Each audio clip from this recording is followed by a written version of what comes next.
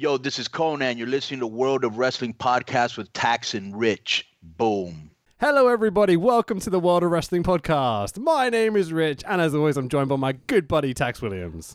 Oh, so tired. You've had an interesting week or two? Yeah, so obviously we didn't have a podcast last week. 2 hours after we finished recording the award show, I received a phone call at 9 o'clock on the Wednesday evening from an unknown number. At this stage, I thought to myself, I'll stop that. Not going to answer that. And it phoned me again straight afterwards. And I thought, God, this person's really desperate to get their tax return done. Ergo, I'm definitely not going to answer it. Phoned a third time and I thought, okay, well, maybe they're that desperate I can make some money out of this. It turns out it was one of my mum's motorbike friends. Right. Who basically said, your mum's been taken up to hospital. I was like, I shall be there straight away. So I drove back from my palatial mansion and my fancy yacht boat house all the way. That's an inside joke no one's going to get apart from me and you. Okay, drove all the way back to Ashford in Kent to the William Harvey Hospital, the place of death for most people who go there. Wait, the birth of my child as well. Well, she's lucky to be alive. It's not all bad. Go on. Went there and because she had a huge migraine, they thought to start with. So they gave her some medicine, gave her some liquid morphine, did a CT scan. Everything was absolutely fine. But she complained about vision, which is lucky because my mum would normally not bother people. And which she sat up in a trolley. Now it's the early hours of Thursday morning, 3 a.m. And I was like, we might be gone. We might be out by breakfast time. Hopefully. Pretty hungry. The hope of a person in a hospital waiting room. And then someone came up and, by the way, sorry, forgot to tell you, great start. You're not going home tonight. We need to give you an MRI scan. And at that stage, I was livid. More so I was livid when my mum went, oh, no one's shut up the chickens. The fox might get them. And I was like, but that's another 20 minutes away from when I go. So I drove back, all fine. She had the MRI scan on the Thursday, and they turned around like, yeah, she's got massive aneurysm, and it's about to rupture. She was in absolute agony. It was the worst thing I've ever seen. Then on the Friday, they rushed her up to the King's up in London. Yeah. And the nurse pretty much said to me going, well, it's either operate or, well, game over. And I was like... Is that how they phrased it? Yeah. What the fuck? And I was like, Jesus Christ! This is the same hospital. Be a bit more subtle. I know, like, doctors and nurses have got like a dark sense of humour. Yeah, but like, game over. It's not a fucking video game. Jesus Christ! Well, that's been I've referred to ever since. So last Monday, my mum had the operation because when we got to King's on the Friday, they said, "Oh, it's serious, but there's no immediate rush." So we're going to operate on Monday. We can plan out our procedure, routes out the brain and everything, so we know exactly what we're doing. I thought, that's amazing. Give some context to people that aren't Southerners sort of thing. King's is like the greatest hospital in the planet, basically. Yeah, for neurology in the UK, King's, if you ever have a neurological issue... That's where you want to be. Yeah. You don't want to be at the William Harvey, because obviously they... Oh, Jesus Christ. If something had gone wrong, obviously they would have tried to salvage it or choppered her off to... King's. I'm sure there's some very talented people in Ashford, but I'd rather be at King's. Given exactly. The choice. So they waited out the whole weekend, my mum in absolute agony, and they operated on the Monday morning. I'm there with my brother, and no one knows where she is. And it turns out what's actually happened is the aneurysm had ruptured the day before, and had there been At King's. Okay. Had there been an emergency, she would have been bumped to surgery on Tuesday, which means she'd be dead. Luckily, there were no emergencies. Hooray for weekends, no one dying. But they didn't tell us, and it turns out my mum had a 7-hour brain surgery on the Monday. Yeah. And to show you how remarkable it is and how good they are, the next day, my mum basically was sat up in her bed complaining that dinner was late and where was her chicken casserole. And on Monday this week, they let her home. 1 week after 7 hours brain surgery. It's mind-blowing. It's crazy how they can do that.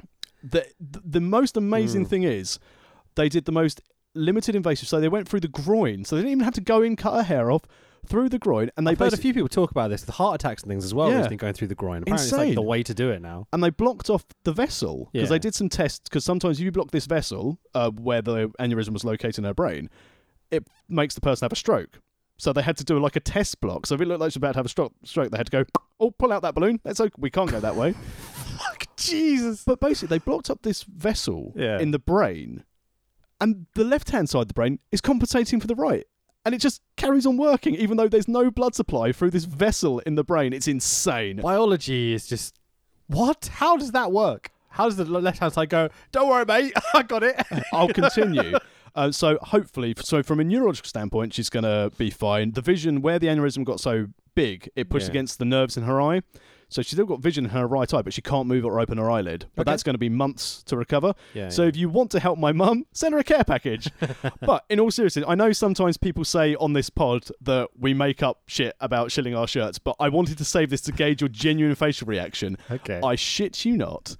In King's Hospital, in the Marks and Spencer's food, because it's the only place there was a person standing there wearing a World of Wrestling podcast t-shirt. Are you serious? And at the time, I was wearing my shit. Tax Williams t-shirt. Yeah. And the person on the pod, with a pod t-shirt on, clearly didn't know me, and went, "Oh, you a fan of Tax Williams?" and I was like, holy shit. I look like the guy on my t-shirt with my Tax Williams t-shirt. I was like, yeah, he's all right, isn't I he? recognise the voice. No? yeah, didn't recognise it at all. Holy shit. I said, "Oh, cool. So, do you listen to his podcast?" Like, yeah. Sorry. Just take a step back for a second. Did you? It's like your mum had to go through all this just so you could tell me this story. I mean, it's a really indirect way to try and shield the t-shirt. Like, she didn't have to do all that, you know. Like, she heard we were struggling. holy fucking shit. But I didn't have I don't know why I didn't say to him, "I am Tax Williams," because that sounds really big leaguey. It's kind of and fun also, not to almost. I think I was trying to sneak like an offensive comment, like, "I think Tax is shit, but Rich is good." Like ESPN did. Yeah, sure. Yeah. But if you would like to be my new best friend in the M&S food hall in King's College Hospital in London, you can go to amazon.co.uk, search World of Wrestling Podcast, buy yourself a t-shirt, and help me buy food for my mother who can't drive now for several months. Mate, what's the chance that, like, couldn't believe it. All that, and you stand there in M&S in Kings, and you're like, oh shit, there's one of 20 odd people that actually own our t-shirt in the world. But don't worry, guys, you don't have to always shop in M&S to be able to qualify to buy one of these shirts. It's £15. Yeah. Which is about the same cost as a sandwich in M&S. I want to keep talking about this story, to be honest. Like, fuck the NWA. No, do not fuck the NWA. Hard times for the current evolution of the NWA is this Sunday. However, this Friday. That's great. However, today we are covering NWA Starrcade 1987. That's right. Over 30 years ago, this event took place. Yeah, Chi-Town Heat, this is referred to as. So, 26th November 1987, live on pay-per-view. And closed-circuit television. The UIC Pavilion in Chicago, Illinois, the same place they seem to do a lot of these NWA, Jim Crockett, UWF. We'll get into that bollocks in a minute. The attendance capacity listed on Cage Match is 8,000. What do you think the actual attendance was? Well, I got the attendance off Wikipedia of 8,000 because it definitely wasn't someone being lazy going, here's the capacity of the UIC Pavilion. Very busy on the hard cam. It started, like, we'll get to it in a minute, but like there was some empty seats and you're like, oh shit. By the time you get 2-3 matches in, it looked pretty packed to me. Like, I mean, what's Sting ever done? No wonder why it was empty. He's not a draw. At this time, I wonder. He wasn't though. He was literally young boy coming through. Almost, young boy starting off his career. It was only, I think it's supposed to be 1 or 2 years after this that he starts feuding with Flair. For the big gold belt. What year were you born? 83. 83. Okay, I was born 86. Yeah. So I was 1. Okay. I would have been 4 November. What's your earliest pro wrestling memory outside of WWF? Would have been WCW action figures in Toys R Us. Okay, what year roughly do you think that would have been? Oh man, that would have been 1991, 1992? Because 92... No, it would have been 1991 because obviously Flair was in tail end of 91 into the 92 Rumble when Flair was in WWE. Sure, yeah. Because I remember seeing the action figure prior to that and then going who I knew Ric Flair was based on the Arn Anderson Ric Flair double pack. And we've talked about you seeing Flair with the belt on WWF TV and such in the past and all that. So my earliest memories are obviously SummerSlam 92. And I think that was 93 that I probably got that VHS. And so that's when my fandom sort of began. So this is a really interesting time period for me, 1987, because it just kind of predates our fandom. Yeah. You know, so it's like we know kind of from 5-6 years after this, almost, I would say, pretty much everything of the major companies that kind of happened. But this is a complete unknown. Yeah, so that's kind of one of the reasons I wanted to look at this show. Yeah. The other one was specifically, I was looking for a rock and roll Midnight Express match because I've been watching endless Jim Cornette shoots. You mean honesties? The thing is that, yes, I know he's a bit of a piece of shit and all this sort of stuff. No one talks better in the whole industry apart from him and Heenan, maybe.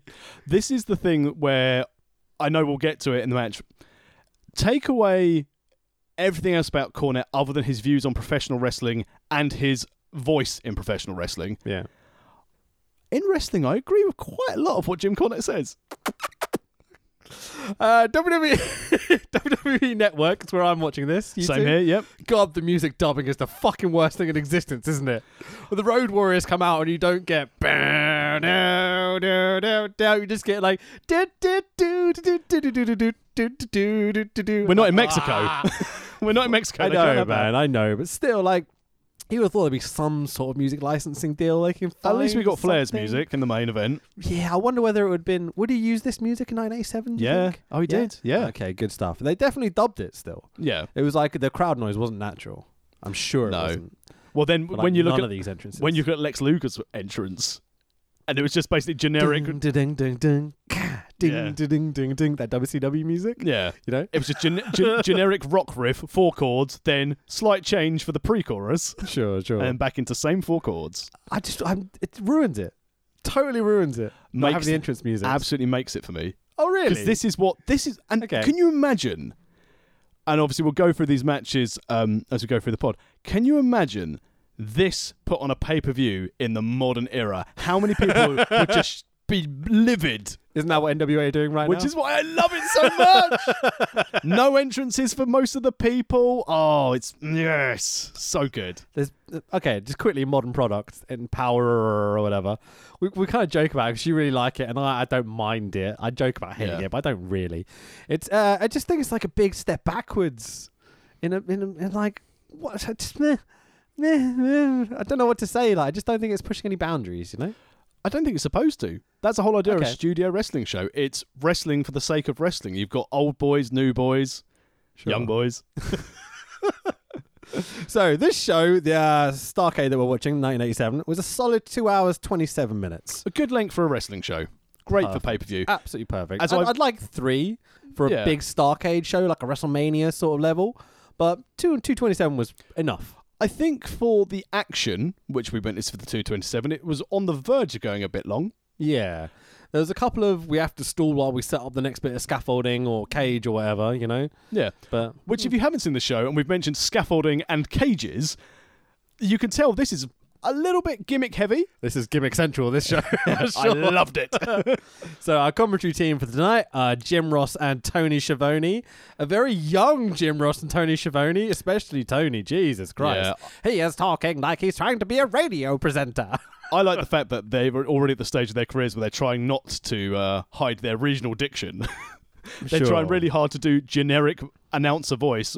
JR failing badly. Yeah, but again, I never understood why people seem to think in the early days of wrestling commentary, well, you want to lose your original diction. It's like, well, it's weird, isn't it? Because if you're going for the NWA, or let's say if you're going for sort of Mid-South, if you're in Mid-South, you don't want someone to speak generic, I am speaking as a commentator. No, you want people to have your regional diction for your regional promotion. I agree with that. I like a bit of like personality and stuff. Like if I'm listening to a Scottish band, I like hearing a Scottish accent. You know what I mean? But I think there's obviously that thing of like if you're a New Yorker and you hear good old JR from Oklahoma on the mic, you're going to be like, oh, there's southern drawl bollocks and swatch to the WWF or whatever. So I think that's the purpose. Yeah. But they don't achieve it in a great sense. But again, obviously this is 30 odd years ago, but JR looked like a choir boy. It's His great. creepy smiling at the camera in between segments, like, hi. Years like from one of those dating videos. Years from now, I'll be out-creeped by my longtime broadcast partner, Jerry Lawler. Yeah, well, there's that. Okay, so we open what seems to be a dirty old hockey arena. It is filth. Absolute filth.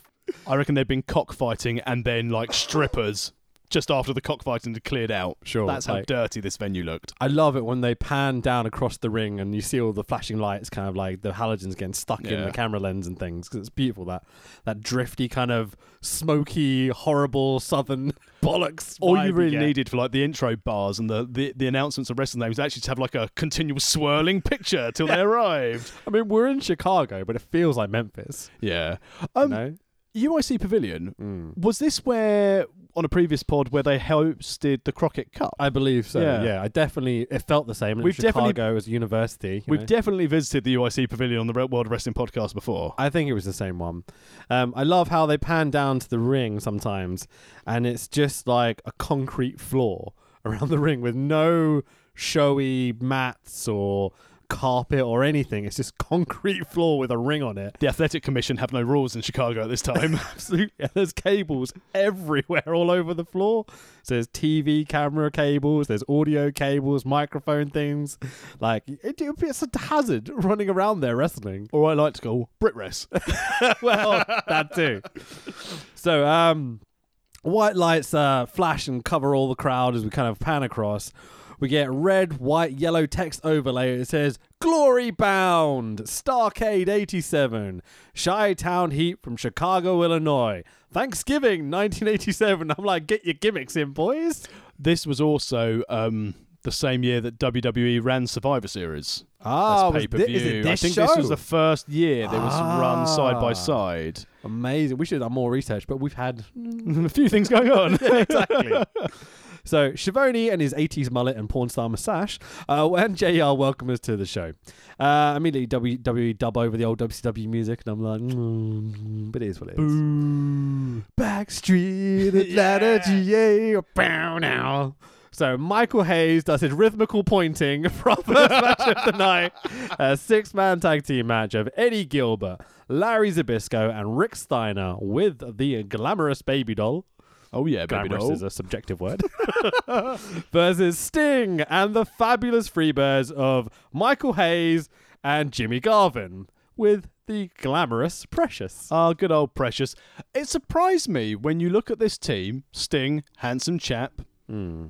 Michael P.S. Hayes, syphilis-riddled piece of shit, but he's there and a good-looking chap. But then Mr. Garvin is the one who's dating Precious. Yeah. So, Garvin boys, not very good, are they? Oh no, hang on. Ronnie Garvin is a true gem for that big gold belt, and there's no reason that he got that belt other than a bad booking decision. Leave him be. Sure. Let's stick. And his brother's here. We'll stick with this one for now. What's his name? Jimmy Garvin. Jimmy G. Do you want to describe his character, his personality, his look? Well, obviously he's hanging out with Michael Hayes, so he's struggling to be a freebird. There's that to start with. Sure. He looks like, how's best to describe it? If you think of Stig in the Dump in trunks. It's pretty much bang on, man. But what I liked about this is that, as we'll see throughout this whole show, all the wrestlers looked like men who you would not mess with in a pub. Yeah. Although Garvin looks more like he would be fantastic at the hockey and being a great darts player. Yeah, it looked like he's the kind of dude 6 pints in would feel more comfortable playing darts. So, what about the other team? We've got Eddie Gilbert, Larry Zbyszko, and Rick Steiner. We've got some narrative going in here that JR does quite a good job of explaining. There's kind of stable feuds going on. Sting kind of has left the heel stable as far as I understand. I think there's an element where... Because this is just post-Blade Runners as well. So this is post-Blade Runners, and then he's joined up with sort of the other factions with Steiner and Gilbert. So Warrior's probably fucked off by this point? Yeah, Warrior's E-bound at the moment. Okay, fair enough. Dingo Warrior, sorry. The Dingo Warrior. Oh, that's what he was this time, wasn't he? Yeah, sure. So I thought, immediately seeing Rick Steiner, like young Rick Steiner, he looks very Dynamite Kid, Roy D. Magoo levels of... Yoik, your frame's not meant to take that size. Almost. He was certainly inflated. Much more than I remember Rick Steiner being inflated. Yeah, I think he bulked up a bit, so he went roidy, then put some work in. Yeah. Probably around the same time as the roid trial. Sounds likely. Because the steroid trial was 89? I don't know. I think it was 89. I thought it was later than that, but who knows?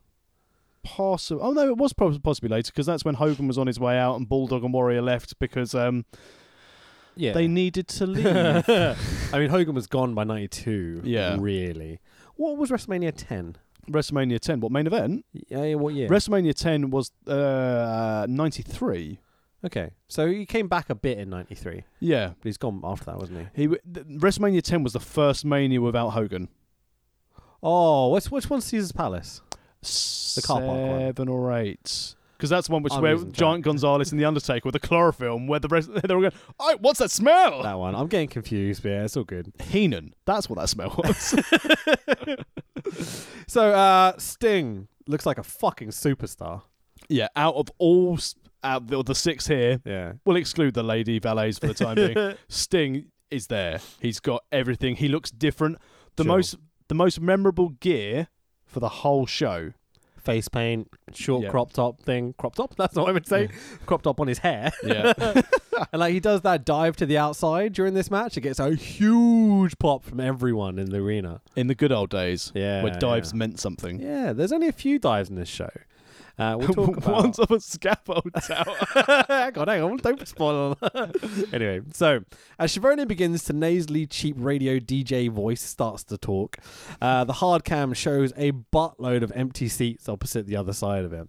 I got worried at this time, and as we've talked about, they do fill out later in the show, thankfully. Did you have bad flashbacks to 5-star? I had moments where it looked about that empty. Yeah. I was thinking, is this going to be like 8,000 capacity with like 150 people in the front row? But this goes to show, again, how underdeveloped these characters were at the time. Obviously, Freebirds were still doing brilliantly, and it's just that they're the name values to try and get Sting over as a face. Yeah. But then you've got early Steiner, Larry Zbyszko, who I think essentially at this time already is a case of, right, well, he's done his top level bits. In the WWF, you know? And Eddie Gilbert, who still had an important role to play up in FCW Florida as well to start with, and Deep South I think he had a role in as well. This show generally feels like a lot of the NWA promotions all kind of coming together for a big show. Yeah. So this is where I guess we can talk about the UWF banner, which is this promoted underneath this one. Do you not know what the UWF was? No, all I know is that a lot of their belts were on the line in cross-promotional joy. I screen capped a thing. I'll read it to you. So, the Universal Wrestling Federation was owned by Bill Watts, attempting to make his Mid-South Wrestling promotion a national level in 1986. The attempt failed, and in 1987, Watts sold the promotion to Jim Crockett Promotions, and it became part of what would later become known as World Championship Wrestling. Oh, I see. I'm like, it's genuinely really interesting that this is their first attempt to go national against Vince. Yeah. That's what the UWF was. It didn't fucking work. But, you know, they got there eventually. A few other people had to take the reins off of him. And they got the Turner stuff and Jim Crockett and comes WCW afterwards. I think it'd be really interesting at some point. As I said, it's not an optimum time to do it. But around that time where you had all of the territories, it'd be nice to do some kind of timeline diagram of how things went, how things merged, and how it basically filtered down to 2. Because, I mean, just one whole podcast on that to see the buyouts, the merging, the backstabbing. Even the UWF was brought back under a different name by a completely separate promoter sometime later. No. But like, you know, so it's incredibly complex, the territory system and keeping track of everything. We've done shows where we've looked like the last Crockett Cup one we did. Yeah. Where we were like, wait, which promotion were these people again? Like, we know they're one or the other, but anyway. So Sting gets this huge dive over the top. Cameras completely miss it. Not the last time I'll say that this evening.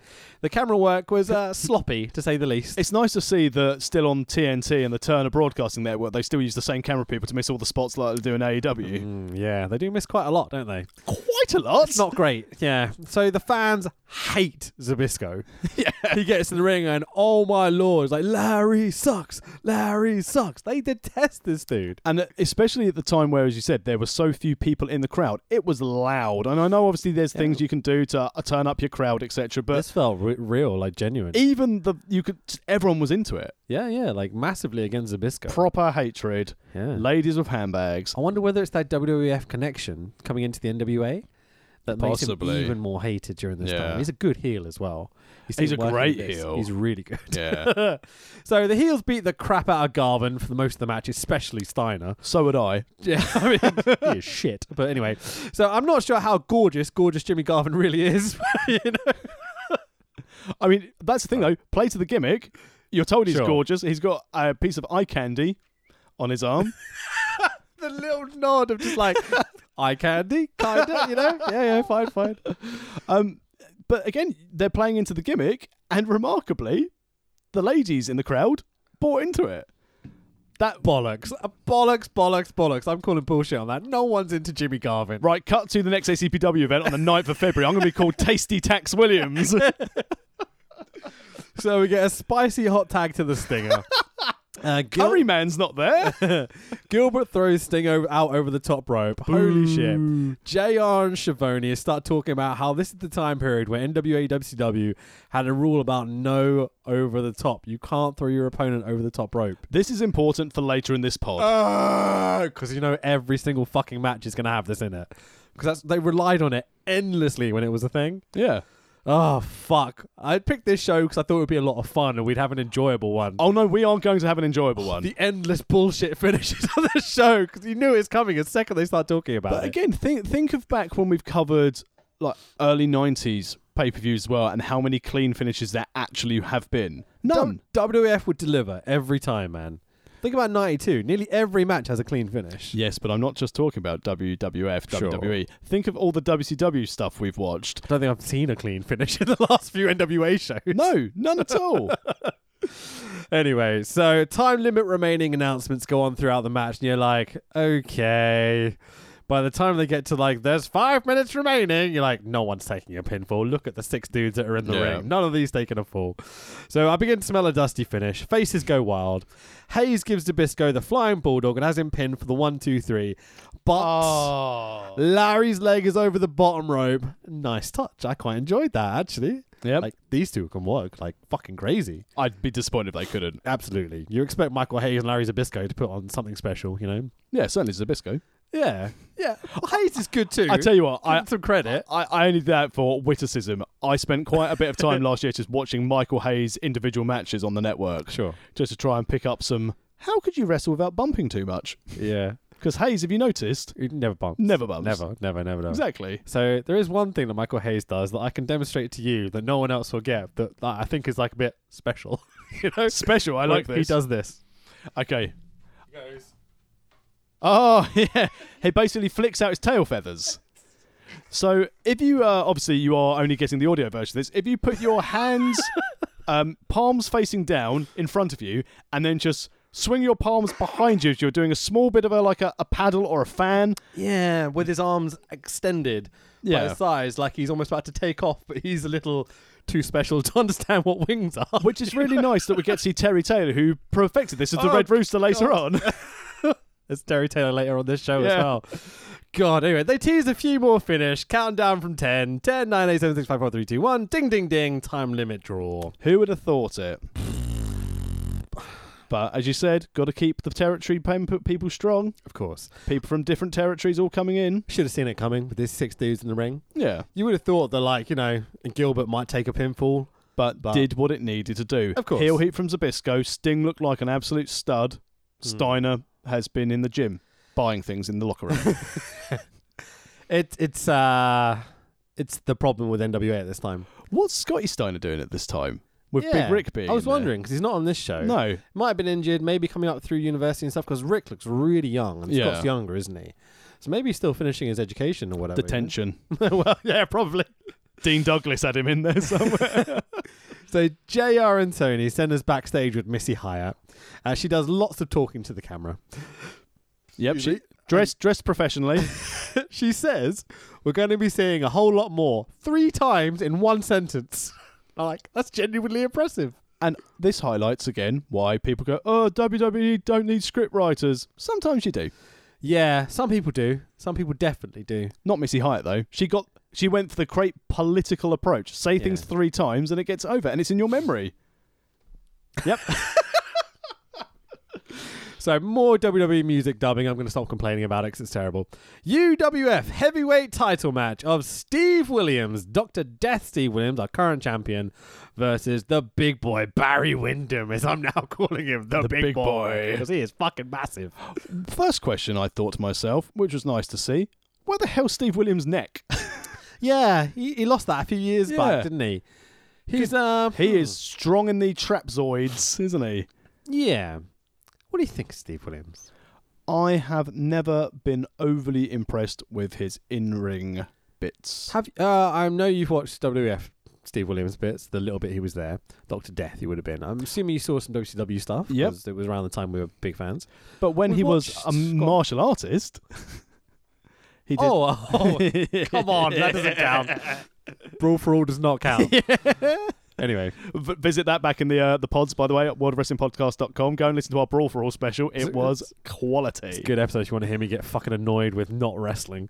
Anyway, so Steve Williams, have you seen his Japan stuff, for example? Where he was a violent son of a bitch. Yeah. Yeah, he's quite a tough boy, isn't he?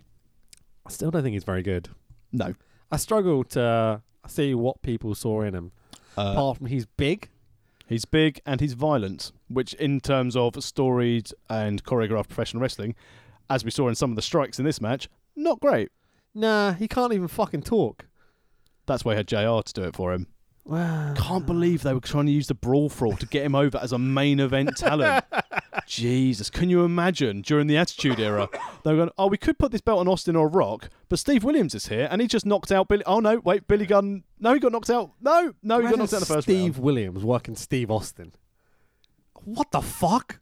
No, just absolutely not. Imagine working The Rock or Ken Shamrock or something. Especially in the creative meeting. Okay, Steve Williams. What? No, sorry. The real Steve Williams. Steve Williams. The fake Steve Williams, not you real Steve Williams. Steve Williams, Austin, Steve Williams. Austin, what? So, this is a UWF match. So, the NWA Plus, I guess? Yeah. Oh, fucking hell, this is The, a dumb gimmick. the national... You've got the NWA gimmick. Just put that over, you know? Surely the UWF being superseded by the National Wrestling Alliance Yeah. would have been a better idea. But Universe is bigger than Nation. So Let's not get into the rank of the WWE belts. Oh, But they always talk about wanting to go national. At no point did a wrestling promotion until WWE ruined it. When yeah. we really want to go universal. And they're like, no, that's a studio just down in Florida. Do you think the NWA board or whatever went, no, we're not going national. We're just going to keep what we're doing while Vince is making all that money over there. You go do your national thing, call it the UWF. You'll still be part of the NWA, and we'll control the big shows, but you're the national promotion. Yeah, that's fine. Yeah. What the fuck? I mean, based on some of the booking committee decisions at the time. Ronnie Garvin's the fucking world heavyweight champion. This is dumb as fuck. Because apparently, even though it's never been revealed who they wanted, the person they wanted to take the belt off Flair because they wanted to end his title reign in '87 Yeah, sure. I understand. was unavailable due to political reasons. Who?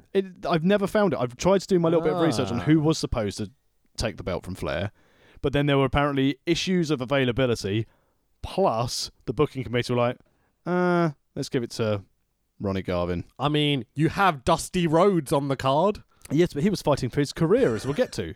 You have Lex Luger. Who was fighting to end Dusty's career, which we'll get to later.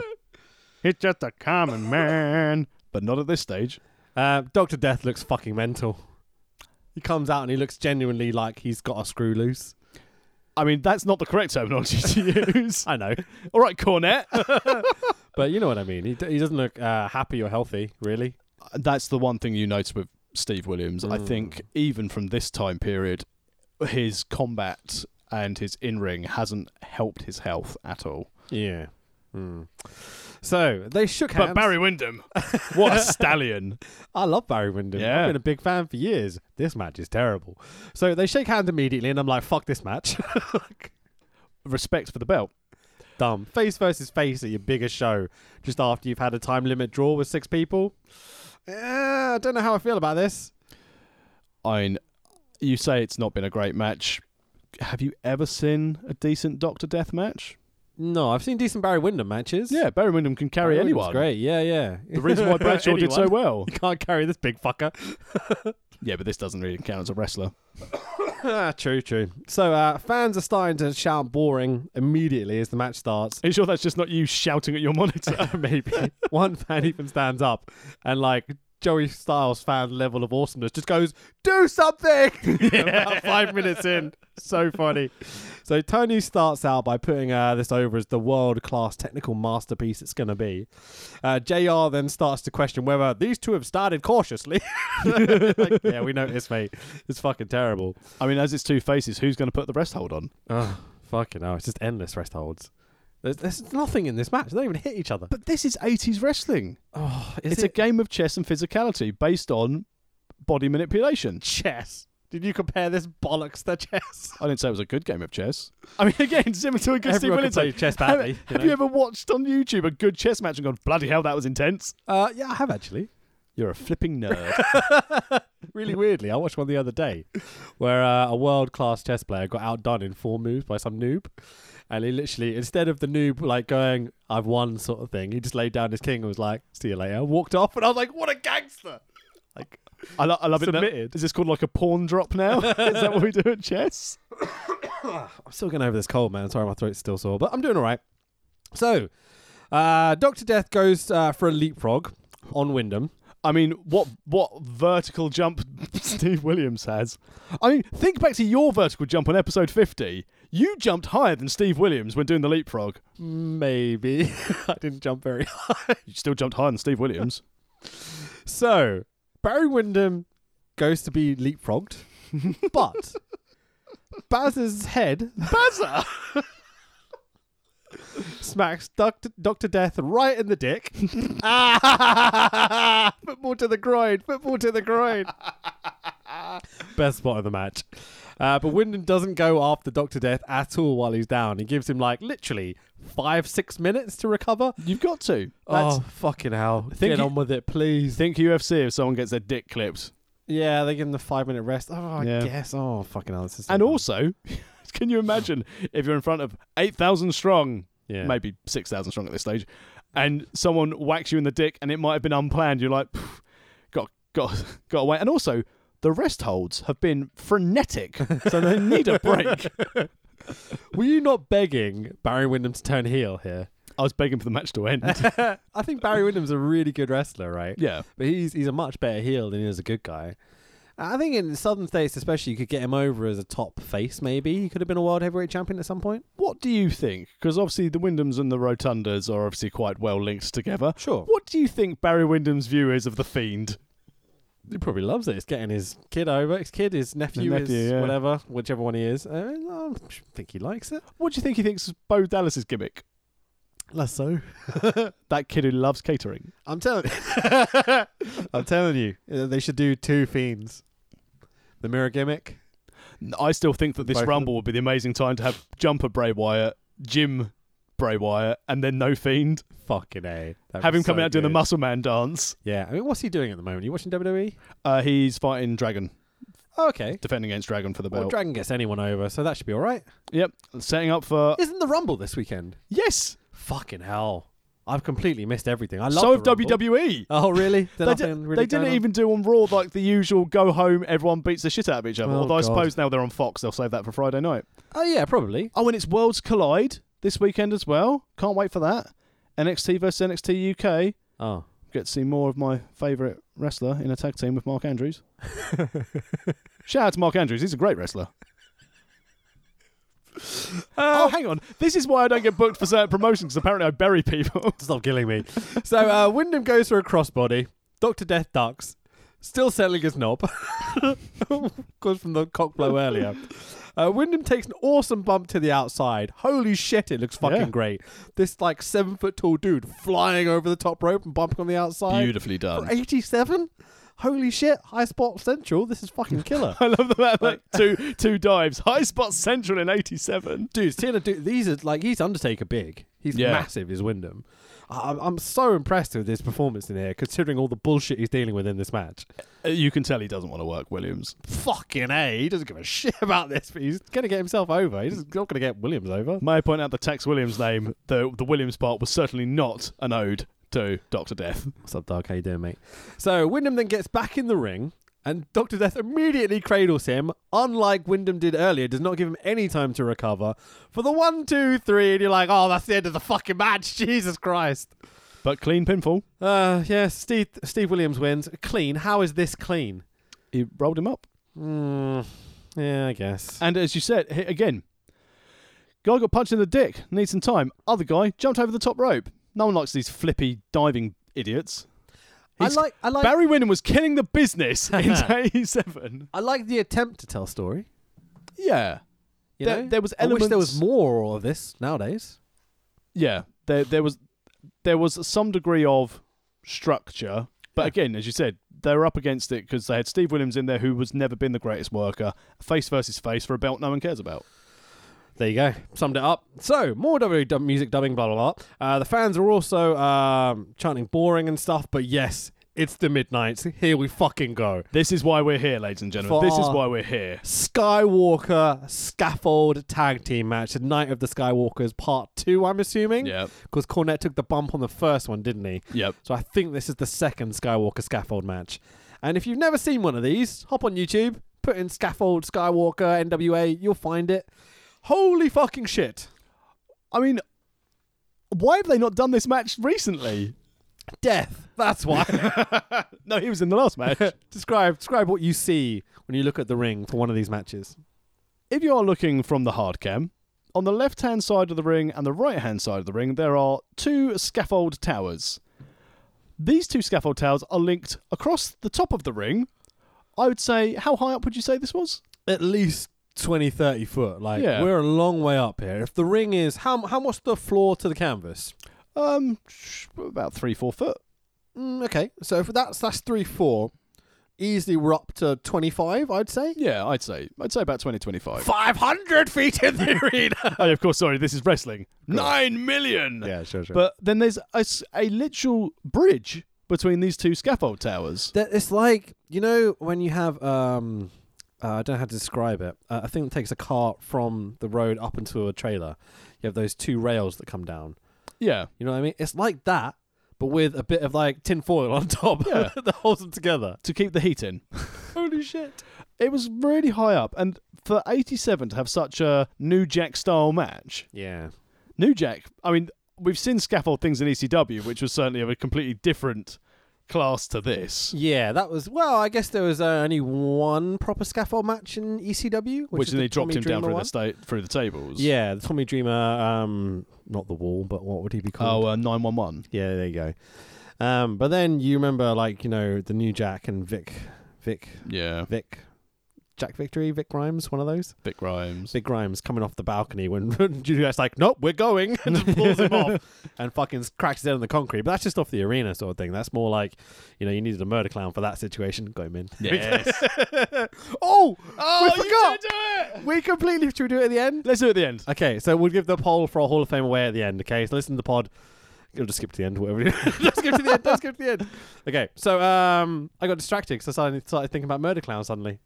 It's difficult when you think about Murder Clown. He's so awesome. I started looking about the Murder Clown history Oh, really? and so how their faction formed in. We'll talk about it at the end. We'll do a Murder Clown dedication at the end. I can't wait till we do our Murder Clown episode. Just one episode. Something to wrestle with style. I'll get Conan Right. on. So basically, there's this huge scaffold that goes up and over the ring. And the idea is the two teams have to start on top of the scaffolding. And the first team to chuck their opponents off of the scaffolding wins. So both team members have to fall off the scaffold. I wonder. I didn't hear any of it on commentary because Joe, I used to be a real victim of this when it came to gimmick matches. Okay. Talking about how you would train for a match like this. I didn't notice a great deal of that. No. You put them over hard, but not. That's because that you've got like two that. great tag teams. Sure. But in my mind, I'd sit there and think to myself, what the hell am I going to do with this match? That's all right. We'll try get not to die. We'll get Cornette and Big Bubba to come out.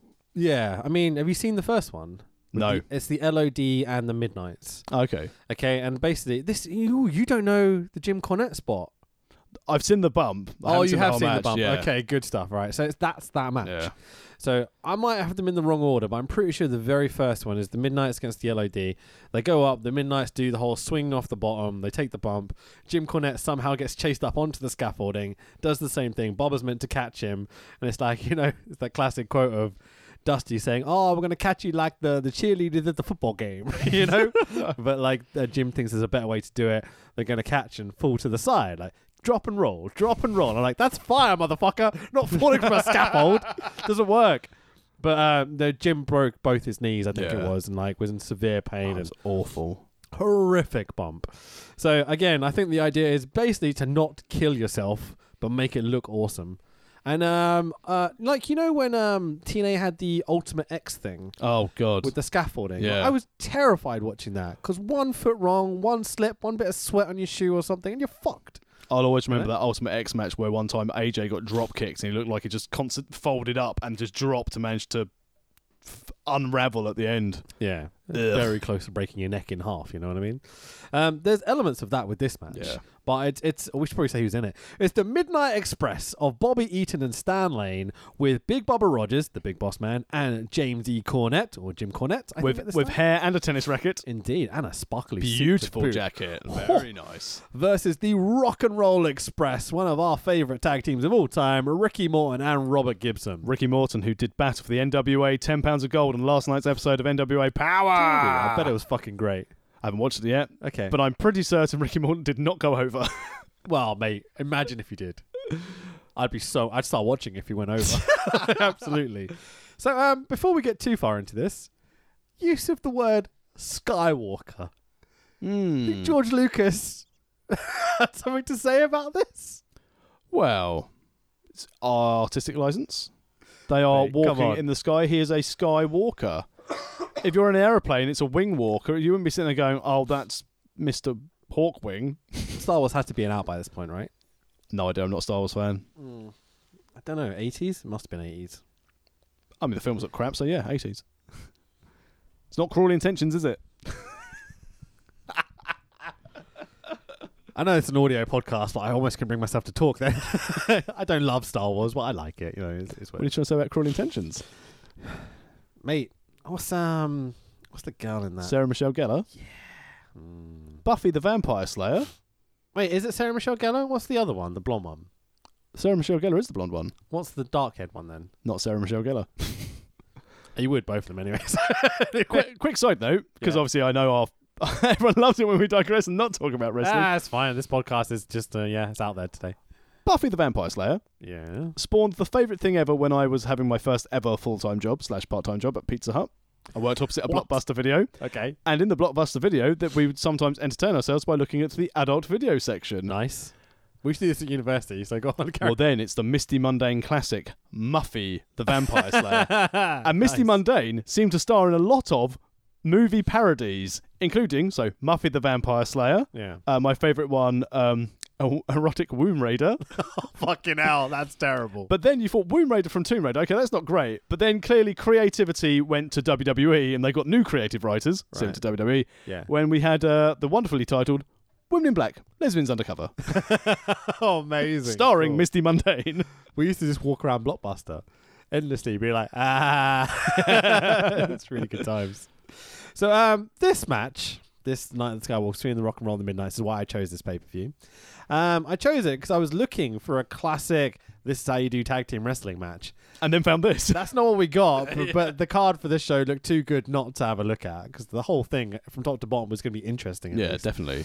So the Midnights have amazing matching vest things, sparkly black and yellow, gorgeous things. Cornette has a kind of matching suit to go with it, but it's red and black. Like, they look so good. The effort they put into their gimmick. Considering what we see from this match forth of the lack of innovation with the ring attire, this was the pinnacle for me. Sting started it off. Now we're at the best bit. We're technically at the main event. Yeah, Rock and Roll are just the best. But who has the best mullet in this match? Wow. The important questions. I mean, that is... Ricky Morton is always the one with the classic mullet. But the kind of grey top, fizzy up top, along at the Yeah. back. Gibson's is more kind of bobbed, like the top, and then kind of frilly down the back. Yeah. You know, I would say Bobby Eaton might have the worst mullet ever in existence. It's one of those, it's kind of like shit and droopy bowl cut at the front, and then very short but long at the back still. Like, that is terrible. That is a lifestyle choice. But like, you know, Stan Lane's the only one who's just like, I'm not having this shit on my head. Or it went wrong during perming season. Oh, He had to maybe have so, him man. cut it off. Well, the level of mullets in this match, holy shit. Gorgeous. Potentially dangerous if they got wrapped around some of that Skywalker. Yeah, fucking A. I wouldn't want anything getting in the way of that. That's terrifying being up there. So, baby Earl reffing.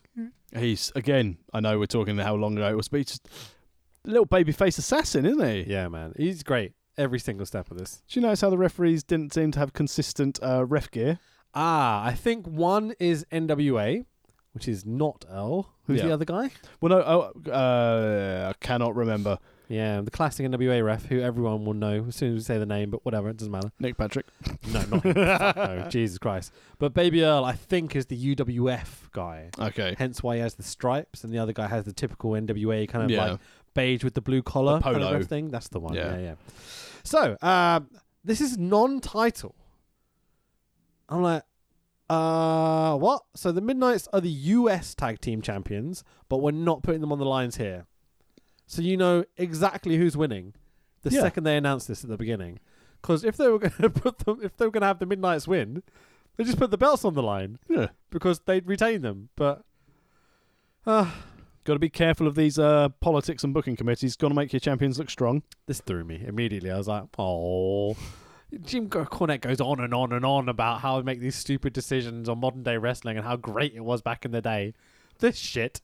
Yeah, but you say the decisions back in the day, the fans were really into this. Oh, yeah, I enjoyed the match and the gimmicks and everything else, but just that little announcement at the beginning, I'm like, you did not need to do that. And also, I can't imagine in the late 80s there were that many smart wrestling fans who understood the logic of booking. Maybe. Because back in the day, again, granted, I'm viewing it from a very, very young brain and sort of perception of professional wrestling. Okay. But you're going there to watch a contest. So... I mean, I don't think it matters. You're going to see someone fall off a scaffold. You know? It's Sure, yeah. Sure.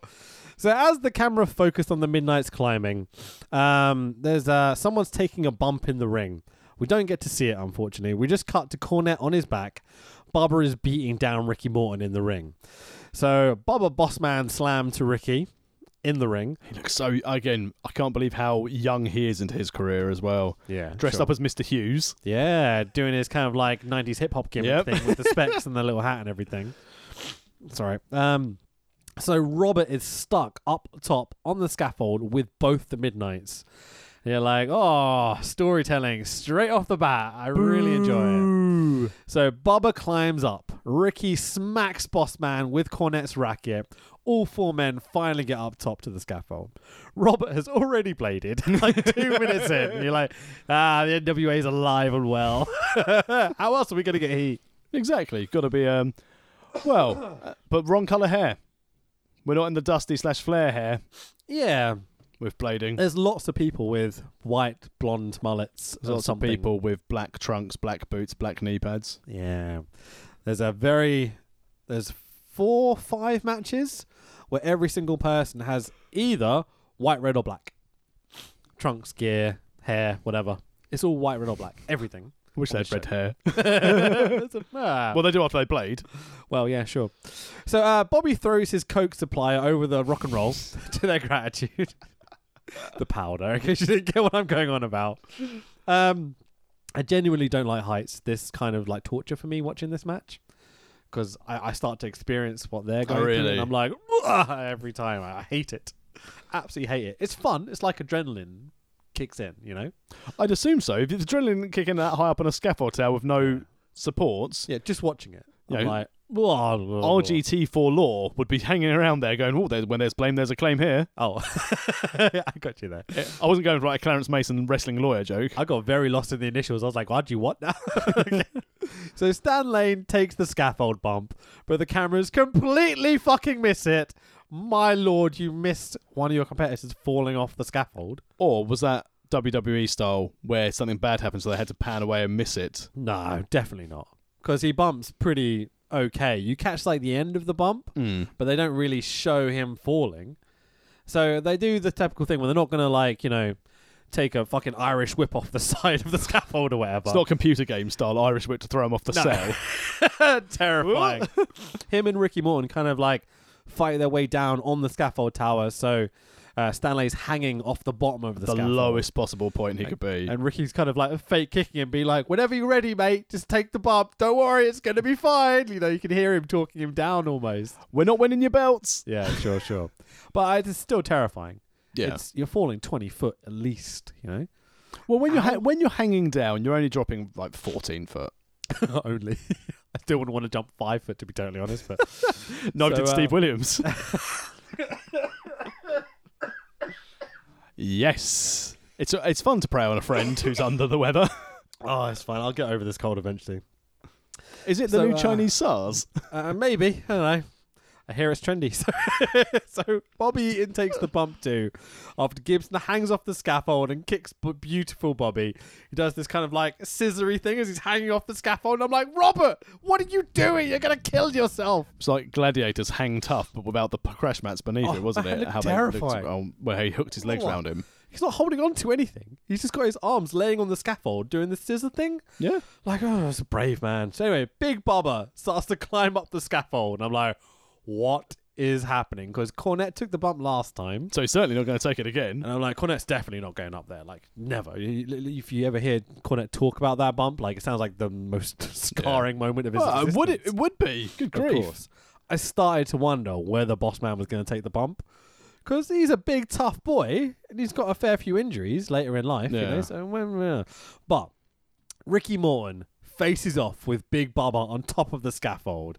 The size difference is imparable. Boss Man's huge. Really? So big. And that's why you could tell he was like the beast heel to go after Hogan when he came into WWF. Sure. Yeah, it makes perfect sense when you see him like this. Until he takes a Keem. Oh, there's that.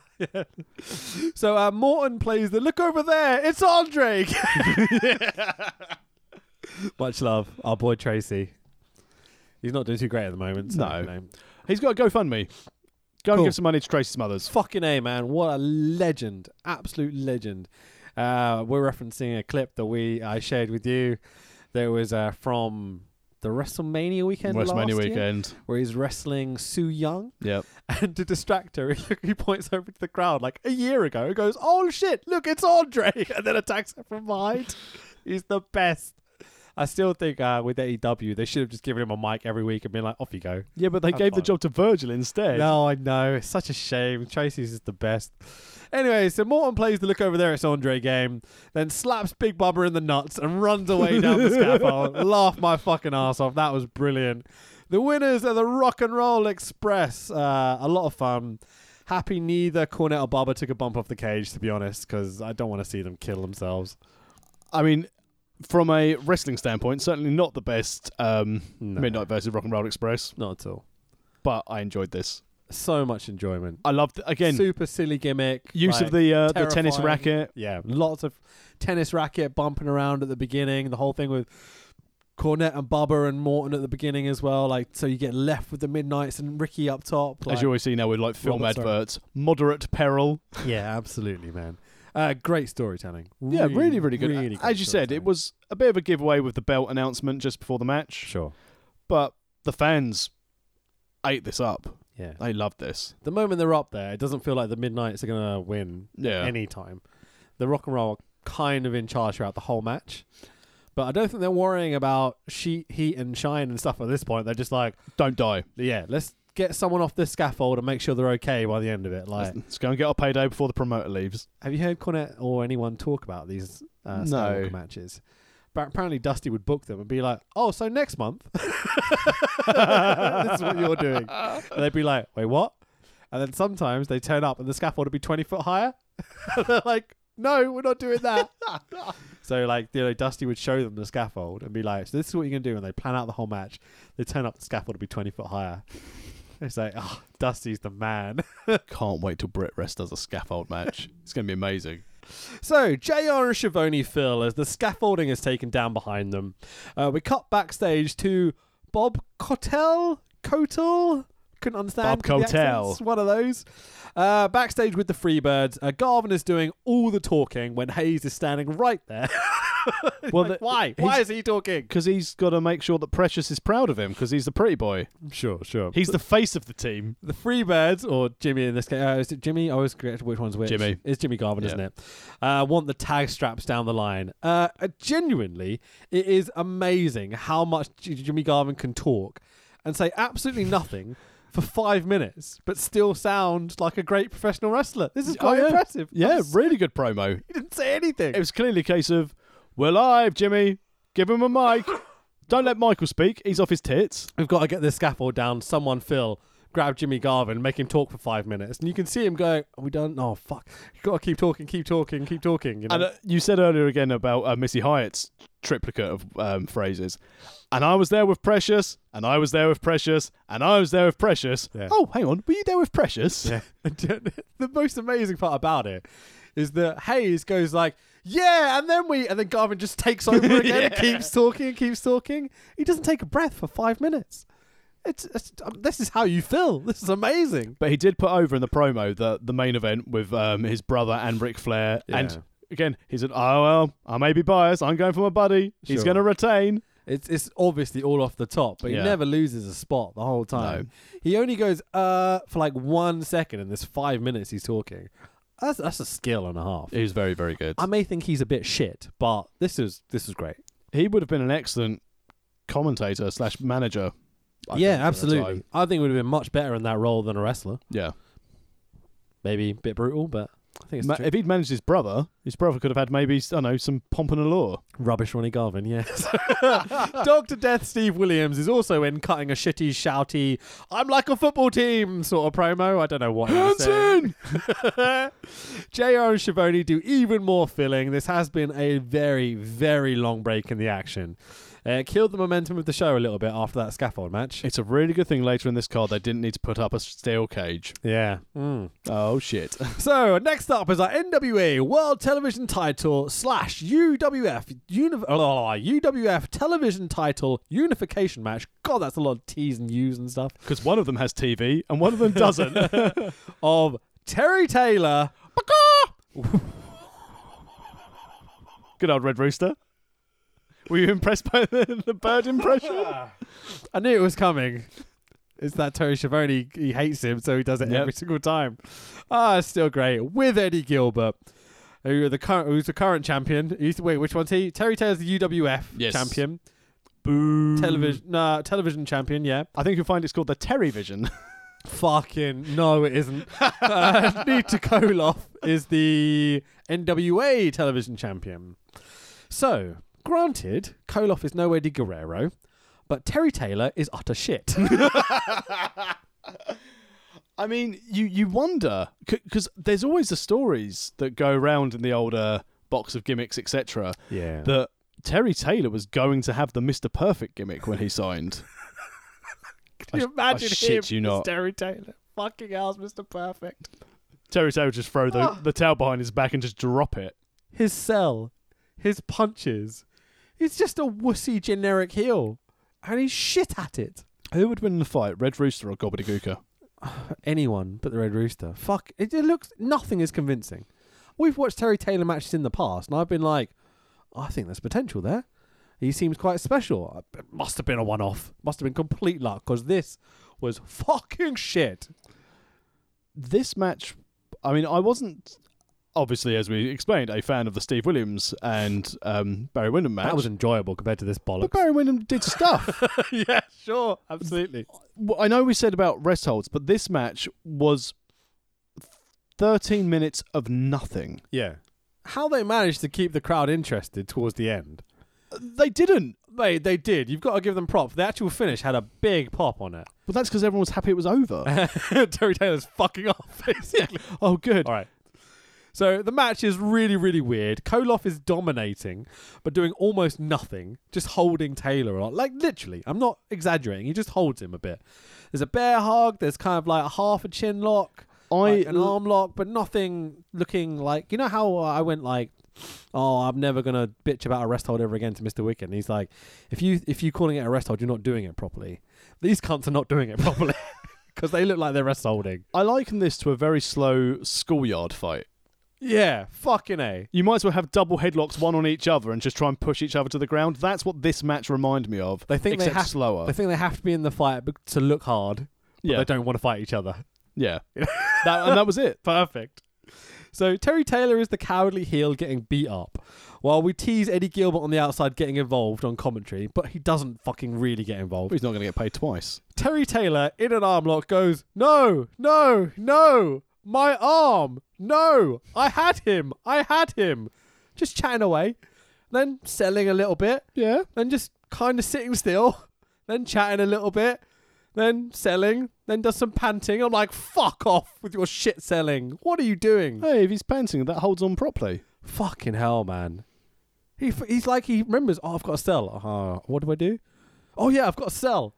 Oh, yeah. Oh, there's a camera. Hello. No. Referee. I had him. Like, what is he doing? Terry Taylor evidently forgotten that Nikita Koloff can converse with him in English, because he's probably sitting there going, how the fuck do I get the idea that I just want to do a go behind?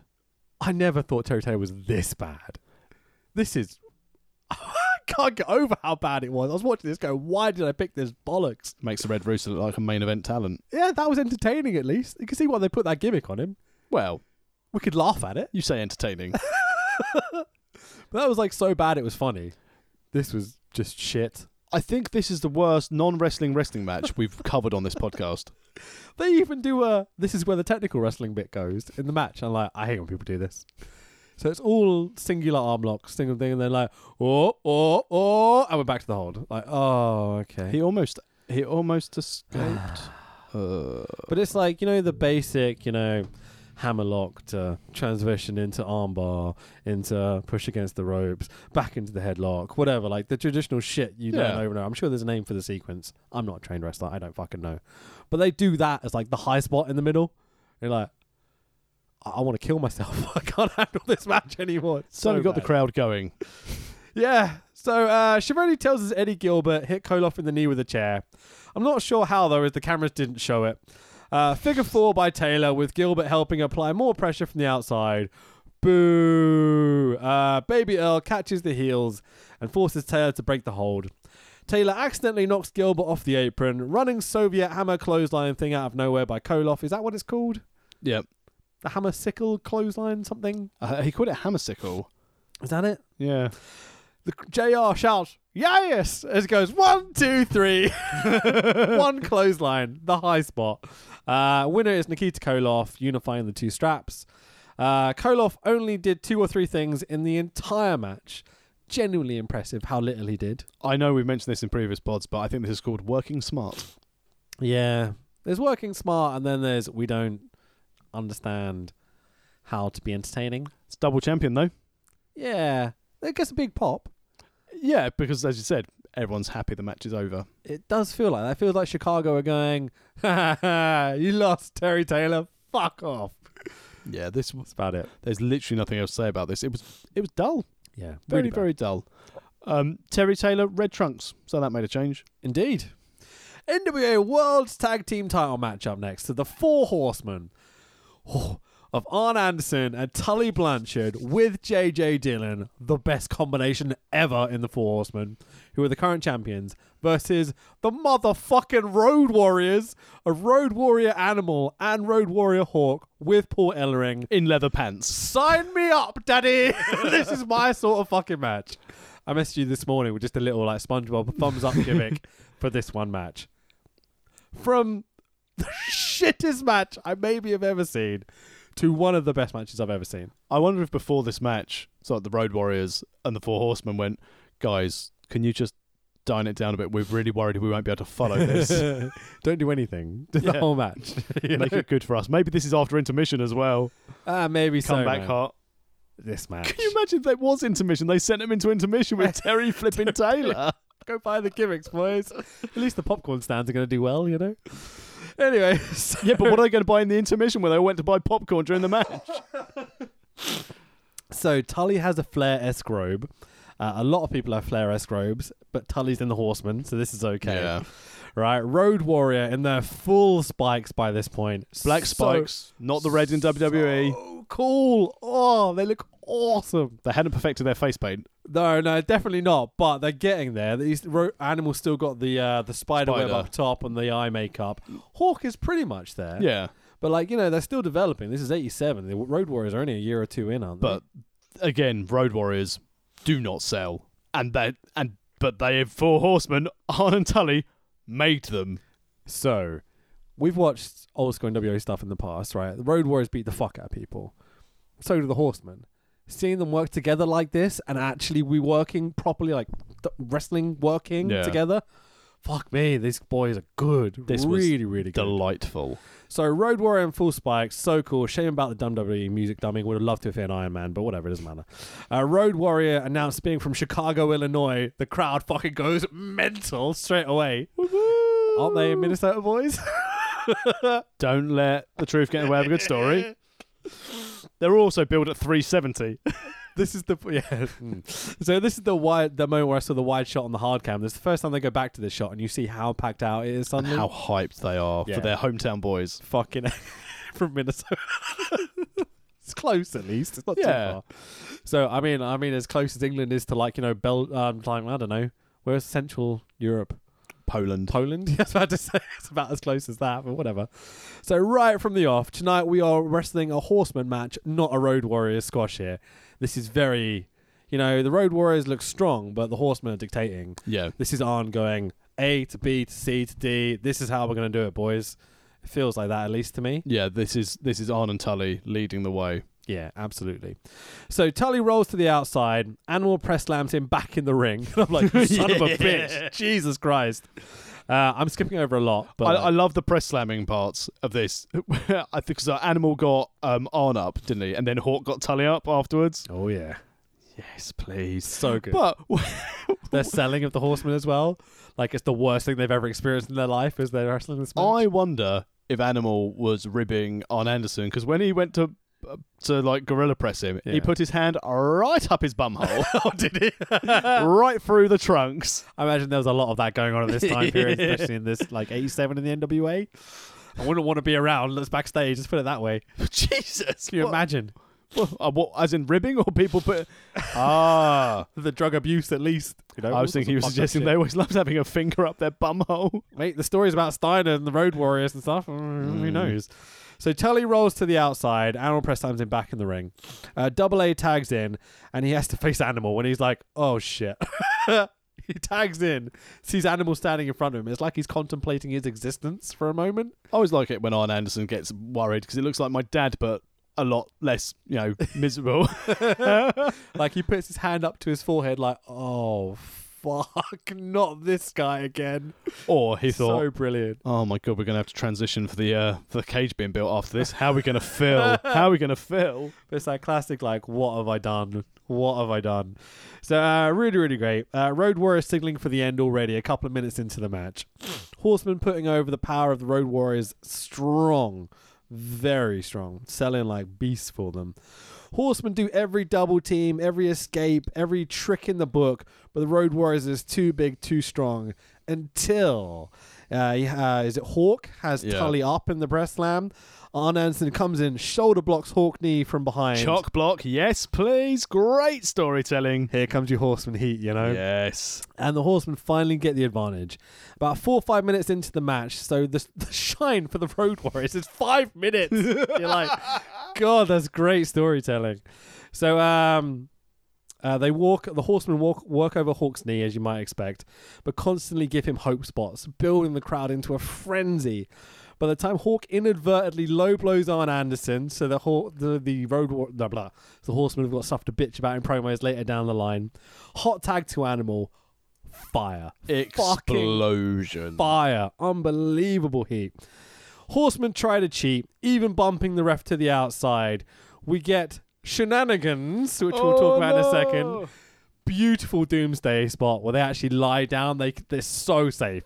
Not the one with the jobbers where Animal would just stand up and Hawk does the clothesline. And they're like, yeah, dickhead. He literally falls back with Arn doing electric chair style. Yeah, really. Yeah. Is it Arn or is it Tully up there? I can't remember. Arn. I think it was Arn, but whatever. It's so safe. And new NWA World Heavyweight Champions, the Road Warriors, Road Warrior Animal and Road Warrior Hawk. It's brilliant. But oh wait, here's the dusty finish. So we've got two refs arguing over the finish. One came in after the other one was bumped, all that sort of shit. And basically, in the shenanigans that led to the Doomsday, Animal back body dropped Arn Anderson over the top rope. Oh no, in the NWA, that's a disqualification! I hate this rule so much. They abuse it endlessly. But this is what was needed for this match so they could go again. Sure. Yeah. Continuing LOD in the Horsemen. Yeah, all right, I'm fine with this. Take my money. Yeah, absolutely. You can see why. Yeah, This you would don't want to sell- end this as just a one-off shot, do you? You think about it, you've got the Midnights and the Rock and Roll. You've got LOD and the Horsemen, Road Warriors and the Horsemen. You've got Dusty, Flair, Lex Luger. Like, you've got Eddie Gilbert, Terry Taylor. some great and some utter shit. It's like very little in between. But think of that tag division, how good all Sting those coming four were. But yeah. Sorry, I'm getting sidetracked. Just like That's- Sting. Sting's really good. But yeah, that tag team division is really The fucking Garvins great. are there. I would have preferred them as a tag, to be honest. But well, whatever. when one's a main event player Ugh. and the other one's rubbish Ronnie Good Garvin. old Jimmy Garvin. So post-match announcement: the Road Warriors are disqualified. The Horsemen are still the champs. Ooh, oh, they hated it. This almost killed the atmosphere in this arena. I felt. You didn't think this was the right thing to set up a future match? Do you think it killed the event? I think for big WrestleMania level shows, which is this is meant to be, I think you give people clean finishes. I think it's that simple. I think they've... But if you kill off all of your storylines, you haven't got anything for the next show. So you've got to keep something on the table. But you had the accidental low blow to Arn, Yeah. which could be the promo to lead to the rematch. I don't think you needed the bullshit finish as well. Yeah, but you can't have one of them going over clean because this isn't the world of 50-50 booking. In Sad, pinfalls. isn't it, though? Because the Horsemen should be putting over LAD here. They're coming up so big, so strong. Yeah, but not at this stage. They've got to pay their dues back in the 80s. Yeah. They can get fucked out the belts the next show Yeah. and have to chase again. Because that's where the fun is, the LOD chasing. Yeah. This is always the thing. Like, going into your big event, you need your heel as a champion so Yeah. the babyface can chase. Yeah. Having a face champion at the biggest card of them all, it's like, well... Yeah. So I felt this was an Arn Anderson match.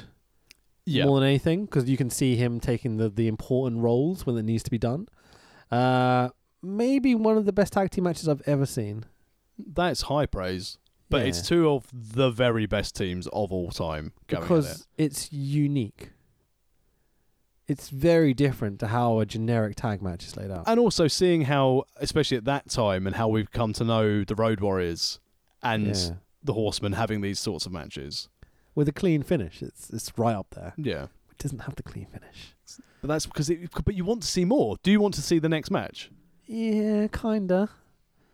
I'm not sure I could tolerate watching all the other NWA stuff in between. That's the problem. That's why the good thing with the WWE Network, you can select the match. Yeah. But do you think that's part of the problem with NWA, WCW in this time period is that they're not giving you the big definitive moments because they're worried that they won't have something to sell the next show to compete with Vince? Partly. Partly I think it's because they're still in we need to create our own star so people don't go up north. Yeah. Because that's when they're having their mass exodus from NWA. And there's A lot of people on this show went north. Yeah. A lot. But I think the whole idea was that they needed to keep everyone strong if someone were to leave. Yeah, I don't like wrestling when everyone's strong. Someone has to look weak for me. Well, that's why AEW is around, because everyone looks weak. So, Jack Gregory backstage with Magnum TA. Obviously, post-accident Magnum TA. He's got a walking stick here. That's a shame. Massive I like shame. Magnum TA. We need to find some early Magnum TA, I think. Yeah. I was hoping it was going to be like around these sorts of shows. I mean, I will say that if we go, we'll have to leave it wild. I know we've got our schedule, but I fear that any other show around this time will be exactly the same show, less cage matches and scaffold towels. I don't know. They like their gimmicks at this time. Yeah. They certainly like their gimmicks. There's a lot of it. Jim Cornette doesn't know shit, does he? Because there's endless gimmicks on this show. Anyway, so chatting the NWA tag team title match, they're chatting about Dusty and Lex for the US strap, which is up next. And Dusty's career's on the line. Yeah, well, is it? So we'll talk about that in a second. So Bob Connell is also backstage with maybe the promo of the night, Nikita Koloff. Oh my God. He loves a promo. What is this accent? Because he's obviously not Russian, but trying to do a Russian accent. I want to tell you many times, I am combined champion now. He sounds like he's doing a racist Chinese impression. I take Hello, a unified TV champion. It's like that's how he sounds. I take you to see world famous Salisbury Cathedral. So bad. I've never heard Koloff talk before. This is my first time ever hearing him talk. That's a lie. We saw him talk at the Crockett Cup. Did we? Without accent. He was just a thin, bald man. The modern Crockett Cup. Yeah. Oh yeah, sure. But like, I've never heard him talk in character, as it were. I mean, it makes you really appreciate how good Lana is. Yeah, sure. Didn't you have a Russian background though? Who, Nikita Koloff? No, Lana. Oh, she grew up in Russia with Russian military family. There you go. Okay, fair enough. Doesn't seem like Koloff did. What are you trying to say, you heathen? Fucking hell. It's just the worst.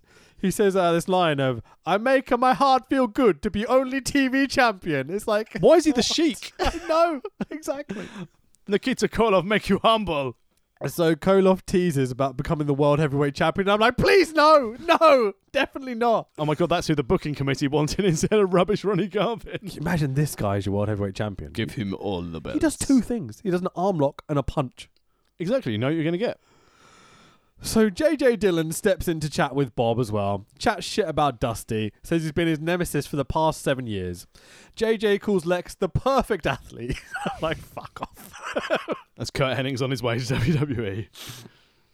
So we cut back to Tony Schiavone and JR ringside.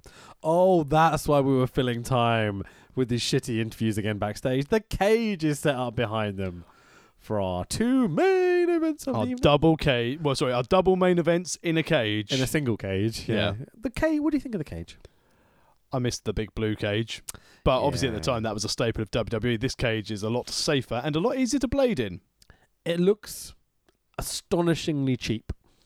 I think that's the nature of a cage match. Yeah. You know how people in like the WWE documentaries go on about how like WCW was in these shitty smoky halls and everything looked cheap and the production wasn't very good? Yeah. This cage sums that up at this point for me. But I think from a wrestler standpoint, working this rather than Big Blue. Yeah. Because Big Blue apparently hurts like hell. Sure, a stiff, like, horrible structure to be thrown into rather than this kind of soft chicken wire. Yeah. But the height of the cage. So, who's the tallest wrestler in one of these matches? Probably Flair? Flair. So Flair's what? 6 foot odd. Yeah. Okay, the cage can't be 7 foot. No. It's not very tall. No. It's like, you know, when you have a building site and you put up that fencing around it. It's like that. It's not very impressive looking. It keeps the minis out. Yeah. in case some mini luchas want to start getting involved. So there's a difference between WWF and NWA cage matches, isn't there? WWF, you can walk through the door. NWA, you can't go through the door. No. But both you can do pinfalls and escape to win the match? Yes. Submissions as well, I'm assuming? Yes. That's the difference, isn't it? Yeah. Why do you think Vince was like, oh yeah, we'll let them go through the door? Why is that ever a thing? Because that defies the whole point of it being in a cage, surely. Again, it's just a different angle from a different anticipation. They're crawling. Can they get out? There's the ability to pull them back in, slam the cage door, manager shenanigans on the outside. Because you never see a good guy going, I just get out the door. Yeah. No, it's always the good guy going, I've got to climb the cage. Stop the guy from getting out the door, you know? Yeah. I understand that in terms of gimmick and like working and stuff. I can see how that's an advantage. But in terms of a viewer, like a kid watching this, doesn't it feel more scary knowing that they're locked inside the cage? I've never pictured a cage match being scary purely because you can always get out the top. Sure, but that's like I guess my fear of heights is coming back in here. If you trap him in a kennel from hell, then they're in trouble. Just getting dog poo on your arm. I'd much prefer to have like fall off a cage and get dog poo on me. That sounds lovely. So so the cage is set up for our first of our main events of the evening, the NWA United States Heavyweight Title match versus career steel cage match. The total package Lex Luger with JJ Dillon, who's our current champion, versus the American Dream Dusty Rhodes, baby, with Johnny Weaver. Yep. Who's Johnny Weaver? I believe it was Sapphire's butler. What? Where'd you get that from? I'm just making a joke that Sapphire had a butler. You remember Sapphire from WWE? Sure. Dusty's manager, the one the $1 Million Man tried to buy. Yeah. Why butler? Just to suggest there's a different in race roles. Oh, okay. Yeah. I mean, it's definitely funny when you have to explain it. I know. I'm sorry. I just wanted to know. Well, that's all good. So let's talk about this stipulation. What is it? Ring announcer tells us that if Dusty loses, he can't wrestle for 90 days. That's not the career. Exactly. It is in Dusty Rhodes, man. Magnum put it over backstage going, man, if you can't wrestle for 90 days, it's like you've lost your career. No, it fucking isn't. That's a long holiday. That's not losing your career. That's not losing your smile either. This is the shittest gimmick of all time. Basically, in modern day WWE, that's a case of you can't wrestle for 90 days. Oh, you've had your second wellness policy fail, have you? Dusty's eating a few too many burgers. Fuck it, we'll give him a couple of months off, you know? This is so stupid. Anyway, so Lex has a Flair robe too. You're not in the Horseman. Fuck off. Anyway, so Dusty does not. He is awesome. Dusty in the ring. I once heard he was a common man. Fucking A, man. Generic music again. Like, ugh. Anyway, so Dusty in the ring immediately climbs up onto the cage and looks at his adoring fans. He's over us. All fuck. Yeah. He's really good. So, very quickly before we go through this match. Sure. Obviously, it's not long after this till Dusty goes to WWE and ends up with the polka dots. Yeah. Had they treated Dusty seriously, how much of a main event talent or a main event run do you think he could have had in WWE? I'm going to be brutal about it. I don't. Because Vince, being a body guy, Yeah. would not have let Dusty be his figurehead of his company, would he? I love Dusty Rhodes. Let's just Yeah. put that out there to start with. I'm a big fan of Dusty Rhodes. He got over because of the booking. I think he also got over with his mic skills. Yeah, he could talk like crazy. Yeah. That's where not for Vince though. No. And that's why he was put in a singlet. Yeah, wrong accent.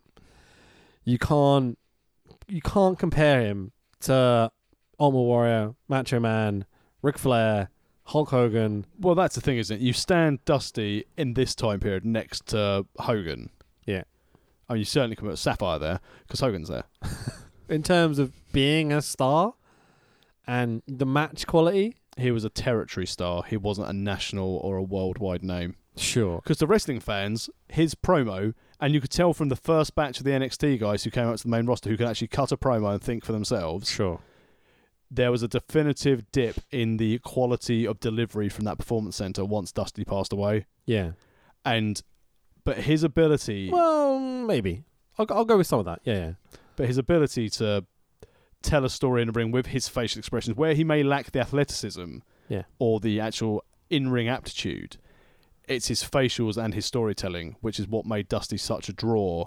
With people that are used to what a modern day wrestling match is like, if you go back and watch a Dusty match, he does nothing. No. Does absolutely Bionic nothing. elbow. Yeah, he barely bumps. Yeah. My kind of wrestler. He barely runs against the ropes, for God's sake. He My does kind of wrestler. Exactly, yeah, sure. But his mic skill and his narrative stuff, like how he gets from A to B to C in the match, is brilliant. Hang on, his Really mic good. skills are good, but he's not that great in the ring. Who else do I know who is like that? Who are you insinuating? Me. Okay. Cool. That's right, I'm comparing myself to Dusty Rhodes on a mic. So, ring announcer tells us that if Dusty loses, he can't wrestle for 90 days, so his career's on the line. Yeah, sure it is. Lex chasing Dusty around to start. Early bionic elbow from Dusty. JJ encourages Lex to grind it on the outside. What's going on? Joey Ryan appears. Dusty goes for his Weaver lock, which is a sleeper. Yep. Which the Weaver dude's the guy on the outside who we don't know who he is. Try and lock it in strong. Yeah, lock it in sure. early. And this is the first example we get of Lex Luger selling. Would you like to demonstrate some Lex Luger selling? No, because I feel I'd oversell it. Oh, no, that's the problem. Ow! Ow! Oh, my arm! Ow! Ow! It's like, fucking hell, Lex. He was actually Take a pretending break. to embrace his inner wolf. He was actually going, oh! So, Hopefully the wolf pack would turn up. this is my moment where I'm like, I had a conversation with Will Power the other day. It basically went like, oh, I think Lex is quite good, like, as a heel. And I went, no, he's fucking not. Will Power was convinced that he was a good kind of like baby face, good at selling, all this sort of stuff. And I proceeded to spam him with like 50 different examples of Lex selling. And I think I managed to convince him in the end, but yeah. I mean, I wonder why Will Power's been so busy recently, and it's evidently he's been deleting his Facebook. Oh, Lex is the worst. He looks great, but he can't talk, he can't sell, he can't work, Can't get Dusty up for the torture rack. He can't do fucking anything. Hey, well, he must have worked on his strength legitimately to be able to slam Yoko on the USS Intrepid if he couldn't get Dusty in a torture rack. Your go-to with Lex. Every time you're like, bloody USS Intrepid. Because it's such a great episode of the full uncut footage of listening to Fuji go, what's going on a bit? Oh, God. So talk about weird match formats and stuff. Dusty is practically dominating Lex for the whole match. Because his career's on the line. Fucking hell, man. So shines last forever in the 80s, apparently, because this one is 10 minutes. 10 minutes he's dominating Lex at the beginning of the match. Well, as you said, Dusty's not going to run the ropes or bump. So if not, it should be a Terry Taylor match where nothing happens. This is where I question Dusty's booking and his willingness to put people over, because he just fucking doesn't, ever. That's how he's over. Is he never put anyone else over by the looks of it. Yet no one seems to notice this. Yeah, weird one. Because he's the American dream. He doesn't even give Lex a shine, really. No. At all in this match. It's like the young up-and-comer that looks like a fucking Greek god or whatever. It's not even giving him a chance. He does, to be fair to him. He looks massive. Why would you? I look like this. I get it. He looks like that. Sure. Because you're booking some of the company. You benefit if you have a good top guy. But you don't, because you're not in the top slot. Fucking hell. And that's how it is. NWA in the 80s. Weird, isn't it? Wrestling, in general. This is why Vince McMahon's important and why he was successful, because he wasn't in the ring. Yeah, he wasn't one of the boys. Couldn't book himself to be champion. The only time he booked himself as champion is for legit storyline purposes. Yeah. Oh, and also booked himself because Austin got run over and they needed a main character on TV, and that's why it was Vince and Triple H. Yeah, but it was a disastrously heel character for a short moment. It wasn't like no, I'm the top guy. I'm the ace for endless years. Although, in fairness, when he won the ECW title, that was funny. I said funny. I didn't say it was good. So Dusty clearly blades while sitting up in the corner. I'm like, come on, man. Like, he's just sitting up, looking at the camera going, what's happening? Just like swiping his forehead. Well, he's been working very hard beating up the heel. Wiping away sweat with a razor blade. Endlessly. It's got a Stanley out and he's like, oh, wait, what? No, you can't see me doing this. It's only on telly, you know? Fucking ridiculous. Hang on, why is he turned into Charles Samuels? Because it's funny to talk like that. You see Charles wrestling La Parka soon. Is he? Yeah, like not La Parka, but LA Park, you know. What's Josh Bodum doing these days? So, he was involved in that bollocks, wasn't he? Oh, what a cunt. Anyway, so Lex takes over for a minute or two. Because that's all Dusty will give him. Dusty wanted a rest. Still selling everything he does offensively, just like he was selling it when he was getting beaten up. He's like putting an arm lock on Dusty going, ow! Like, fucking hell, Lex, what are you doing? So a few Dusty Hope moments, as you might expect. Shenanigans ensue. JJ hits Dusty's fella on the outside. JJ tries to break into the cage. Yeah, but can't. He drops the key. Careless.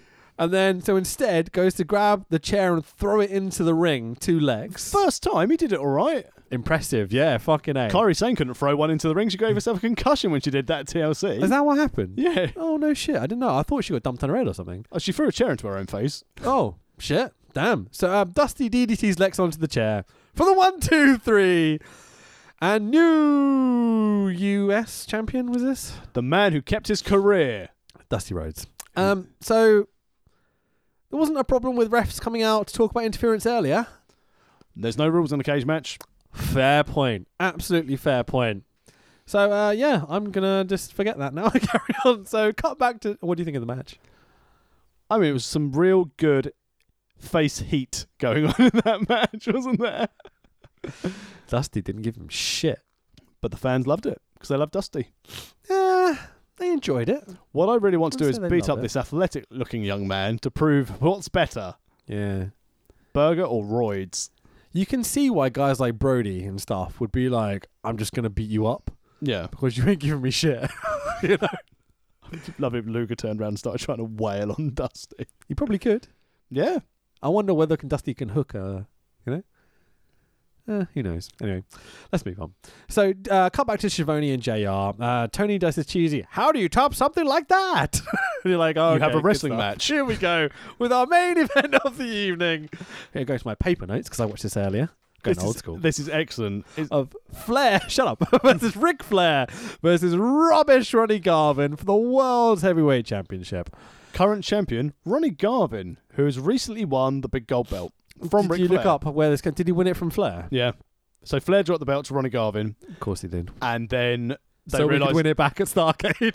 Well, that's the thing. They wanted to end Flair's reign, but they realised as soon as they gave it to Ronnie Garvin that the fans hated it, didn't accept him as a top level champion, and then they're like, "Oh, we'll give it back to Flair."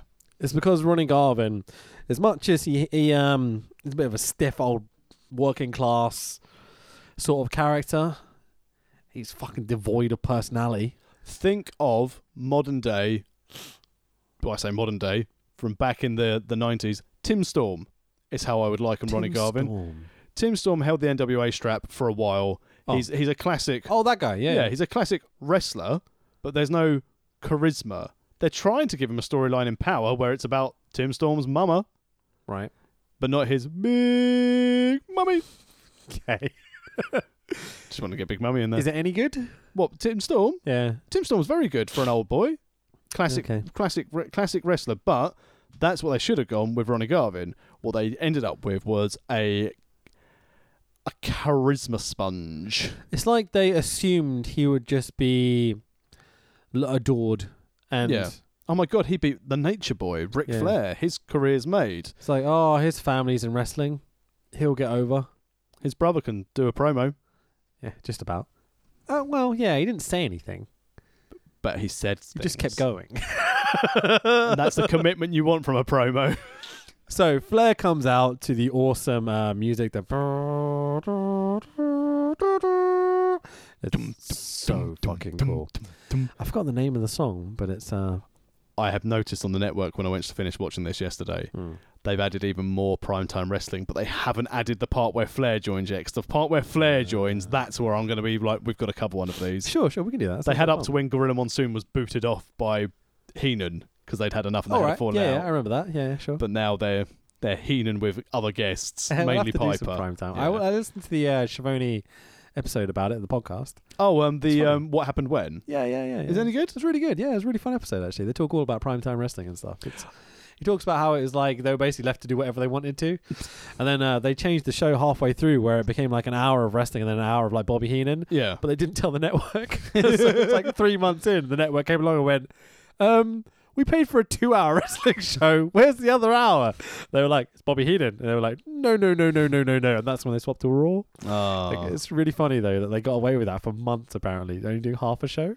It's like, it's great. So one would suggest if you are listening to Tony Schiavone's podcast, you subscribe. If you like what you're listening to today, tenuous link, why don't you hit subscribe on your podcast app of choice? Maybe leave us a 5-star review. Do it. Certainly more stars than the Luger Dusty match. That's like a 2. That's very kind. Yeah, I think it's kind. Anyway. So, blue strobe lights to Ric Flair as he comes out. He's in silver and white feathered robe. Oh my lord, he looks like a million fucking pounds. He looks great. Looks really good. He is. I mean, he lived Ric Flair. That was it. Ric Flair is Ric Flair. And Ronnie Garvin too. Dressed in his best version of Candido versus Shane Douglas attire. He's got a red towel. And a big gold belt. That belt, though. Lovely belt. Lovely belt. Some people say the man makes the title. Not with Ronnie Garvin. So the match starts. Loud Garvin sucks chants from pretty much everyone in the arena. Overhead slaps by Ronnie Garvin to Ric Flair. He's a stiff bastard, isn't he? He certainly works the strong style. He's not chopping at He's all. slapping. He's overhand just bang, bang, over and over onto As I refer fucking to Flair's as chest. bear clubbing. Yeah, dick move. Yeah. That's all he does in this whole match, endlessly. That's because you're like, I've just been given the big gold belt. My career's made. Oh, hang on a minute. Flair's complaining and I'm about to lose it. Right, well, in that case, I'm going to beat the tar out of you. Does feel like it, doesn't it? Feels like he's trying to get his own back. It's a bitter strike. Yeah. It's bitter and petty. He's not working here. No. Thank God Flair is amazing. This is just a Flair match, basically, with Ronnie Garvin beating the shit out of him in his spots. You know? Ric Flair is God. Yeah. He does one match, but it's fucking great. And you always want to see it. Yeah, every time. Like, you know every single spot of it now. It's still brilliant. But I it's so still good. watch it and it's beaming, loving it. It's Even though probably Ronnie because Garvin's when he did the territories, it's a case of I haven't got really much time to work with these guys. So it's a case of here's my match. You just do your bits and I'll slot them into my available slots. Sure, yeah, absolutely. And I'll do my bits and we'll be out there. And we'll work on a finish, you know? Yeah. Finish is always slightly different. Yeah. It's always the same idea, but, like, you know, it's pretty good. So, what else happens? The crowd chant along with Ronnie Garvin doing his 10 punches, the one time they seem to give a shit about him. Because everyone loves to count to 10. Sure, absolutely. Whether it's a child or a grown-up. There's all sorts of bullshit. Like, Ric Flair does a low blow to Ronnie Garvin at some point. They do this spot in the middle where they do a figure fours locked in 7 minutes into the match. And you're like, oh, okay, we're going home early. I thought that they were just going to tap him out and that was going to be about to die. It did feel a bit like that, but that's not what happens. Ronnie Garvin turns Flair over, reversing the pressure. Science. And they fall into the ropes, and the ref splits them up, and I'm like, ref, it's a cage match. How dare you? We established in the last match there's no rules in a cage match, so it's fine. Apparently there is now, though, and I was like, a fucking referee. It is when there's a submission. So wait, where was the ref bump? Was that in the last match or was it in this match? You want to talk about that? Yeah. I skipped over it, sorry. That's fine. I was still really angry about it. Fucking Earl Hebner. Yeah. Oh, because the referee took a bump and he was lying on the floor, still blatantly seeing the chair get thrown into the ring. Yeah. And then, I can't move. DDT on chair. Oh, 1, 2, 3. Jump up, raising Dusty's head. Amazingly, he's fixed. Yeah, not great. Ref bumps. Fucking hell. NWA relied on them a lot. I would like any wrestling promotion to avoid ref bumps, or if it's just the referee gets bumped, just stand back up and go, oh, got knocked over. Or the other way around, that they accidentally take, like, you know, the wrestler's like shirt or something brushes against them and they fall to the floor. You know? Like, I love that shit. Good God. Anyway, back to this match. Yes, that was stupid. Let's carry on with the Ric Flair, Ronnie Garvin. So it's a good thing you didn't remind me of that at the time, because this podcast is still going to make me moaning about it. But let's keep it the main event. So the ref stops Ric Flair using something, a chair or something at some point. I lost track. Some face-based heelish tactics. Yeah, exactly. WWE Network gave me massive issues around this time as well. Oh, I kept really? pausing and I had to refresh. It then logged me out, so I had to log back in. It took me back to the beginning of the show, and I was like, for fuck's sake, boys. I had to log back in today on the app. It was very annoying. It happens a lot since they switched their servers. Yeah, people are complaining about it a lot. This new app and this new server lot are pants in comparison to the last run of it. I've only had 1 or 2 issues. I've decided that I no longer pause during live shows. Oh, no, don't do that. Yeah, because that stuffed. fucked it up massively. Yeah. I couldn't even log in last time. It got that bad. And they dropped the quality because I was late to the stream or something. I don't know what happened, but it was really bad. It's almost like they've really cocked it up. Yeah, I don't know why they changed it because it was fucking really, perfect really before. good. I dread what's going to happen 4K. at the Rumble, and worst thing, I dread what's going to happen at Mania. A lot of people tune in for the Rumble. We'll get a test, you know.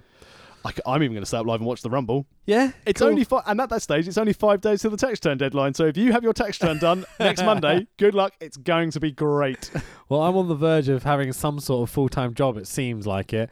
So I'm definitely going to stay up and watch this because it might be the last time I can for a while. No, so because that's why you have annual leave. Aha! Excellent. Which I refuse to take because on the Monday, my wife and my daughter are at home. So I'm going to go to work on the Monday and take the Tuesday off work.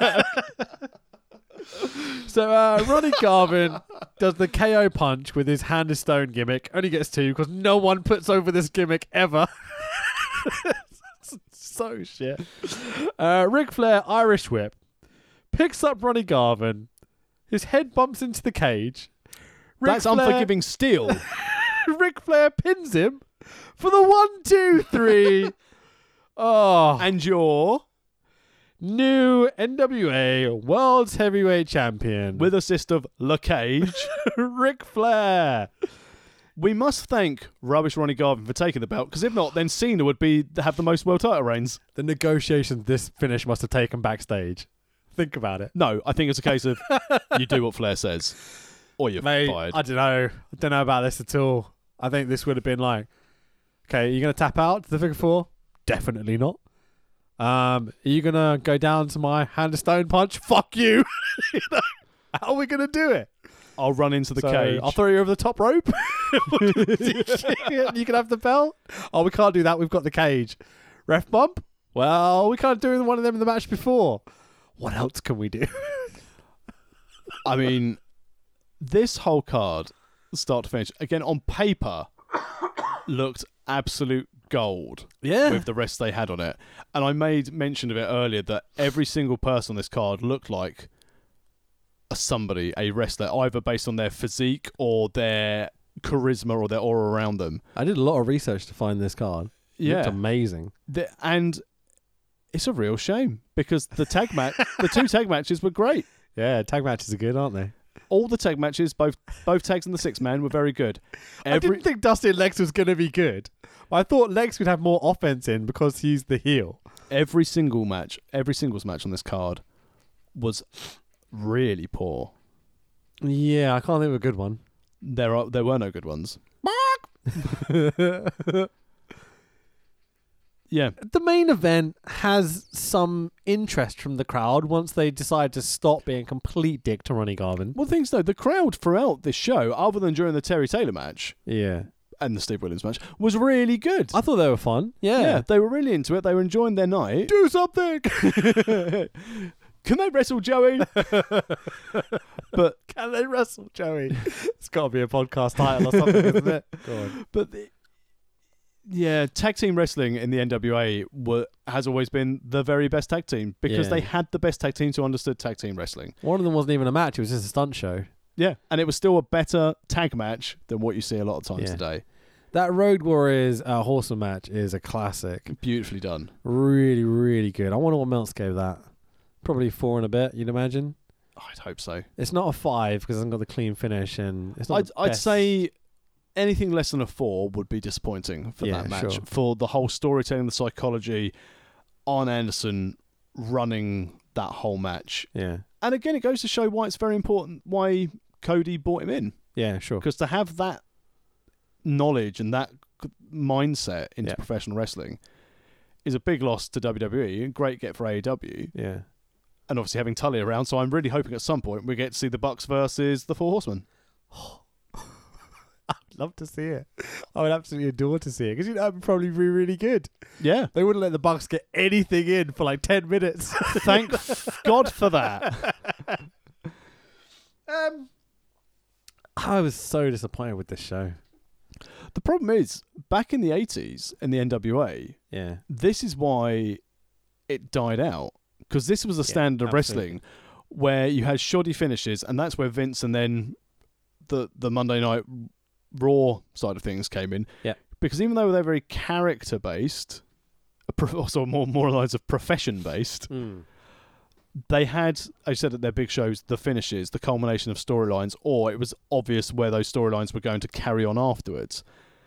The problem with this NWA card at this time is that the stories progressed nowhere because, as you said, you had Dusty booking himself to be the top draw. Yeah. There was no progression. So whilst they had their big stars and they wanted to keep everyone strong in case the other one left, the problem they had was everyone left. Absolutely. And then they were left with no new stars. And when Dusty decided to be like, oh, I'll just focus more on other things and WCW wrestling, I was very disappointed. I looked at this. I was very excited to watch this, and the 6-man to start with. I was like, this kicked off all right. Yeah, but as soon as you got that bullshitty finish, you were like, oh dear, oh no, yeah, this is not a good booking period. This wasn't a good product. So one of the big problems is that this show, as I said at the beginning, the need to want to watch this show came from listening to all the Cornette chats, basically. Like, it was all the early shoots that I was listening to. So the very first one with RF that the Cornette face comes from and things like that. And not the later ones because it's just him trying to be controversial almost. But the early ones are really, really interesting. Because it feels like he's just getting stuff off of his chest almost that he hasn't been able to. It's very cathartic. Yeah, sure. And he talks amazingly. And he's very funny. But he talks like this is a golden period for wrestling. It really wasn't. It was a golden period for wrestling and wrestlers. Because the thing with the NWA, right, is that it looks like shit. Okay? The wrestlers generally look like shit. Yeah. Okay? It's drab, I think is the nicest term to put it, right? But when the storytelling and the booking is great, it's flying, okay? Yeah. With the WWF around this time, you have some really good booking and storytelling and people coming through and all the talent and everything else. But you've also got all this glamour and this great production and everything else on top of it. And so if there's something wrong with the narrative or, Hogan doesn't quite have the greatest match in the world, whatever it be, the production around Hogan, all this sort of stuff, makes it okay. Yeah. To the more casual fan, put it that way. Crowd shot straight into the ring of Kid Habit wearing Hulk Rules vest top and bandana. 100%. The NWA hasn't got good booking or good storylines going on. There's not a lot else to sit back and rely on. You know? It's a good thing that Billy and Lagana got involved, and now they've turned it around. Well, there we go. So, should we give star ratings stuff before we do our Hall of Fame unveil? Yes. Purely because the tag matches were very good. This is, I mean, again, because we don't do halves, I want to, but it's going to be a 3 for me. A 3-star match card. Basically, if you're going to watch this, watch the Skywalker match, watch the LOD and the Horsemen, and if you want to see young Sting, don't watch any of the singles matches. I think that's generous. I think I'm going to go 2. I think the production was bad. I think there's big pauses in the middle. The cameras miss a whole bunch of the interesting stuff that's happening. So do AEW, and people love it. Doesn't stop this show from having those problems. Let's put it that way. The main events were crap. Even though you've got Dusty and Flair trying to carry 2 other guys, but not doing it the way they should do, I think. Yeah. Ronnie Garvin is just... I don't get why Ronnie Garvin was ever a World Heavyweight Champion at all. LOD and Horseman was fucking brilliant. Scaffold match was kind of fun. The bullshit finishes. Yeah. It's Russo-esque at times. You know? Comparing Dusty to Russo is bad. Wow. But I'd love to hear him say bro. There we go. Anyway, so yeah, I think it's a 2. So I'd go watch that tag match with the Road Warriors and the Horsemen. And you can if you go on the WWE Network. If you scroll down, it's got all the match times listed. So just click on the Road Warriors and the Horsemen. That's one of the greatest tag matches I've ever seen. But the rest of the card, like, fucking hell, just don't bother. Speaking of the greatest things we've ever seen, there we go. It's time to get on to the greatest thing in podcast history, the World of Wrestling Podcast Hall of Fame, voted for you, the listener. Thank you very much, everyone, for voting. We had a good over 33 people voted for this. So people actually interacting with our Twitter. So it's lovely. Thank you very much, World of Wrest Pod. We nominated 4 people we came to the conclusion for. In 4th place, with 3% of the vote, trailing a long way behind, which he bloody shouldn't have been, was JEFF, JARRETT. Considering how much he's been on our podcast over the years, I think it's a travesty that he only got 3% of the vote. Yeah, but he was also only had 3% of the matches. Well, maybe so. I think there's also people just don't like him almost. Yeah. But racist Hulk Hogan gets 15% over the top of him in 3rd place. Brother. In 2nd place is our close personal friend of Coach Wicked with 27%. But our runaway winner, and rightfully so, I think it had to be done, was You All Need Someone to Come Catch You. Murder Clown with 55%.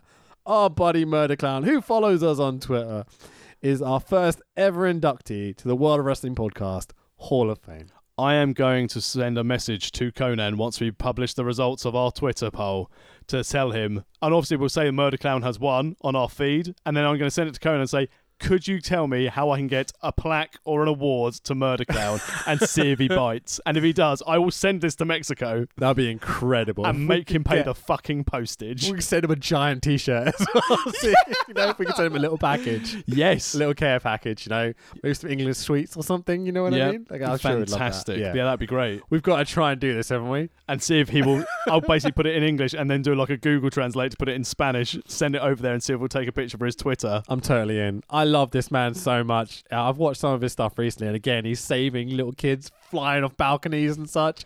Aerostar owes a lot to Murder Clown, and so do we here at the World of Wrestling Podcast. Absolutely. What a legend. So thank you everyone for voting. We really, really appreciate that. We had a lot of interaction, and I'm happy that everyone got some votes. Like, Coach Wicked got very close to winning that, and he barely promoted himself at all. Yeah. So I really appreciate that. But yeah, it had to be Murder Clown. Yeah, first hands time down. Round. Absolutely. First ballot Hall of Fame member, Murder Clown. So yeah, that's it, I guess. Yeah, where people, we the people. Where can people find you on the social medias? Fanboy Rich on Twitter and Instagram. Took me a second. Fanboy Rich is the best place to contact me. I'm at the Tex Williams on Twitter, Facebook, and Instagram. Returning to SCPW on the 9th of February, I assume to do colour commentary. Cool. Hopefully not wrestle, because I haven't worked out for a while. When is it, sorry? 9th of February. Cool, I'll be there. Unless I'm like working. Coach Wicked birthday bash. Oh, is it really? Oh, awesome, man. Sounds good. When is his actual birthday? I'm not going to disclose it in case of GDPR reasons. Oh, okay, fair enough. Anyway, and also, I don't have my phone with my calendar on. So at Coach Wicked on Twitter, go give him a follow. SCPW as well. They're fucking awesome. One of the best promotions in the Southeast. You're going to really, really enjoy it. So yeah, anyway, yeah. WorldOfWrestlingPodcast.com is the best place to find all our feed for all your iTunes app and all that bollocks. Go buy a t-shirt. Amazon.co.uk. World of Wrestling Podcast. We'll be back next week with the finest wrestling from the Emirates. Oh, we are, yeah. Yes, Jeez, we are. Qatari Pro Wrestling, aren't we? Yes, and I will then get to tell you my fantastic story about my discussions with people involved in the finest promotion in Qatar. You've teased this for at least 2 months now, I think. Yeah, and now it's going to be a really disappointing story, but we'll fine. We'll execute. So good. Maybe that's not the word. We will reveal the grand story on next week's episode. I'm really looking forward to doing this week. These really random, crazy shows we do are often the best. They're sometimes the least listened to. Because people see like WWF Raw or whatever, like they're like, oh, I know that. But if you're listening to this and you want a funny podcast, go listen to one of the random ones. And more importantly, so far, we get occasional Twitter hate from another country around this area. Let's see if we can get blacklisted from Qatar as well. Hello to all our friends in Saudi. How you doing? Oh, I was going to say, because it's not the same country. No, I know. By the way, Crown Jewel is back in next month. They're doing another trip to Saudi. Oh, it's a shame we've got a schedule, so we won't be able to do it. That's all right. I may record it as a bonus pod. Also, okay, we can do that. It's fine. I may, if I have the opportunity, there may be a slight little something that I'm going to record on my own, not the what has happened to the Super Quiz Cup. Okay, that was going to be my next question. I just remembered. Yeah. I will be having a chat with New Riot Wrestling's promoter next week to discuss their upcoming show on the 5th of May in London. Some fantastic wrestling. They're only doing one show a year, maybe two. Okay. So I'm going to be chatting to them about their show and their aspirations for taking over London Pro Wrestling. Because I didn't know if you knew, no one really runs shows in London for professional wrestling. Should we leave it there? Thanks, everyone. Bye-bye, everyone. Bye-bye. Bye-bye. Bye-bye.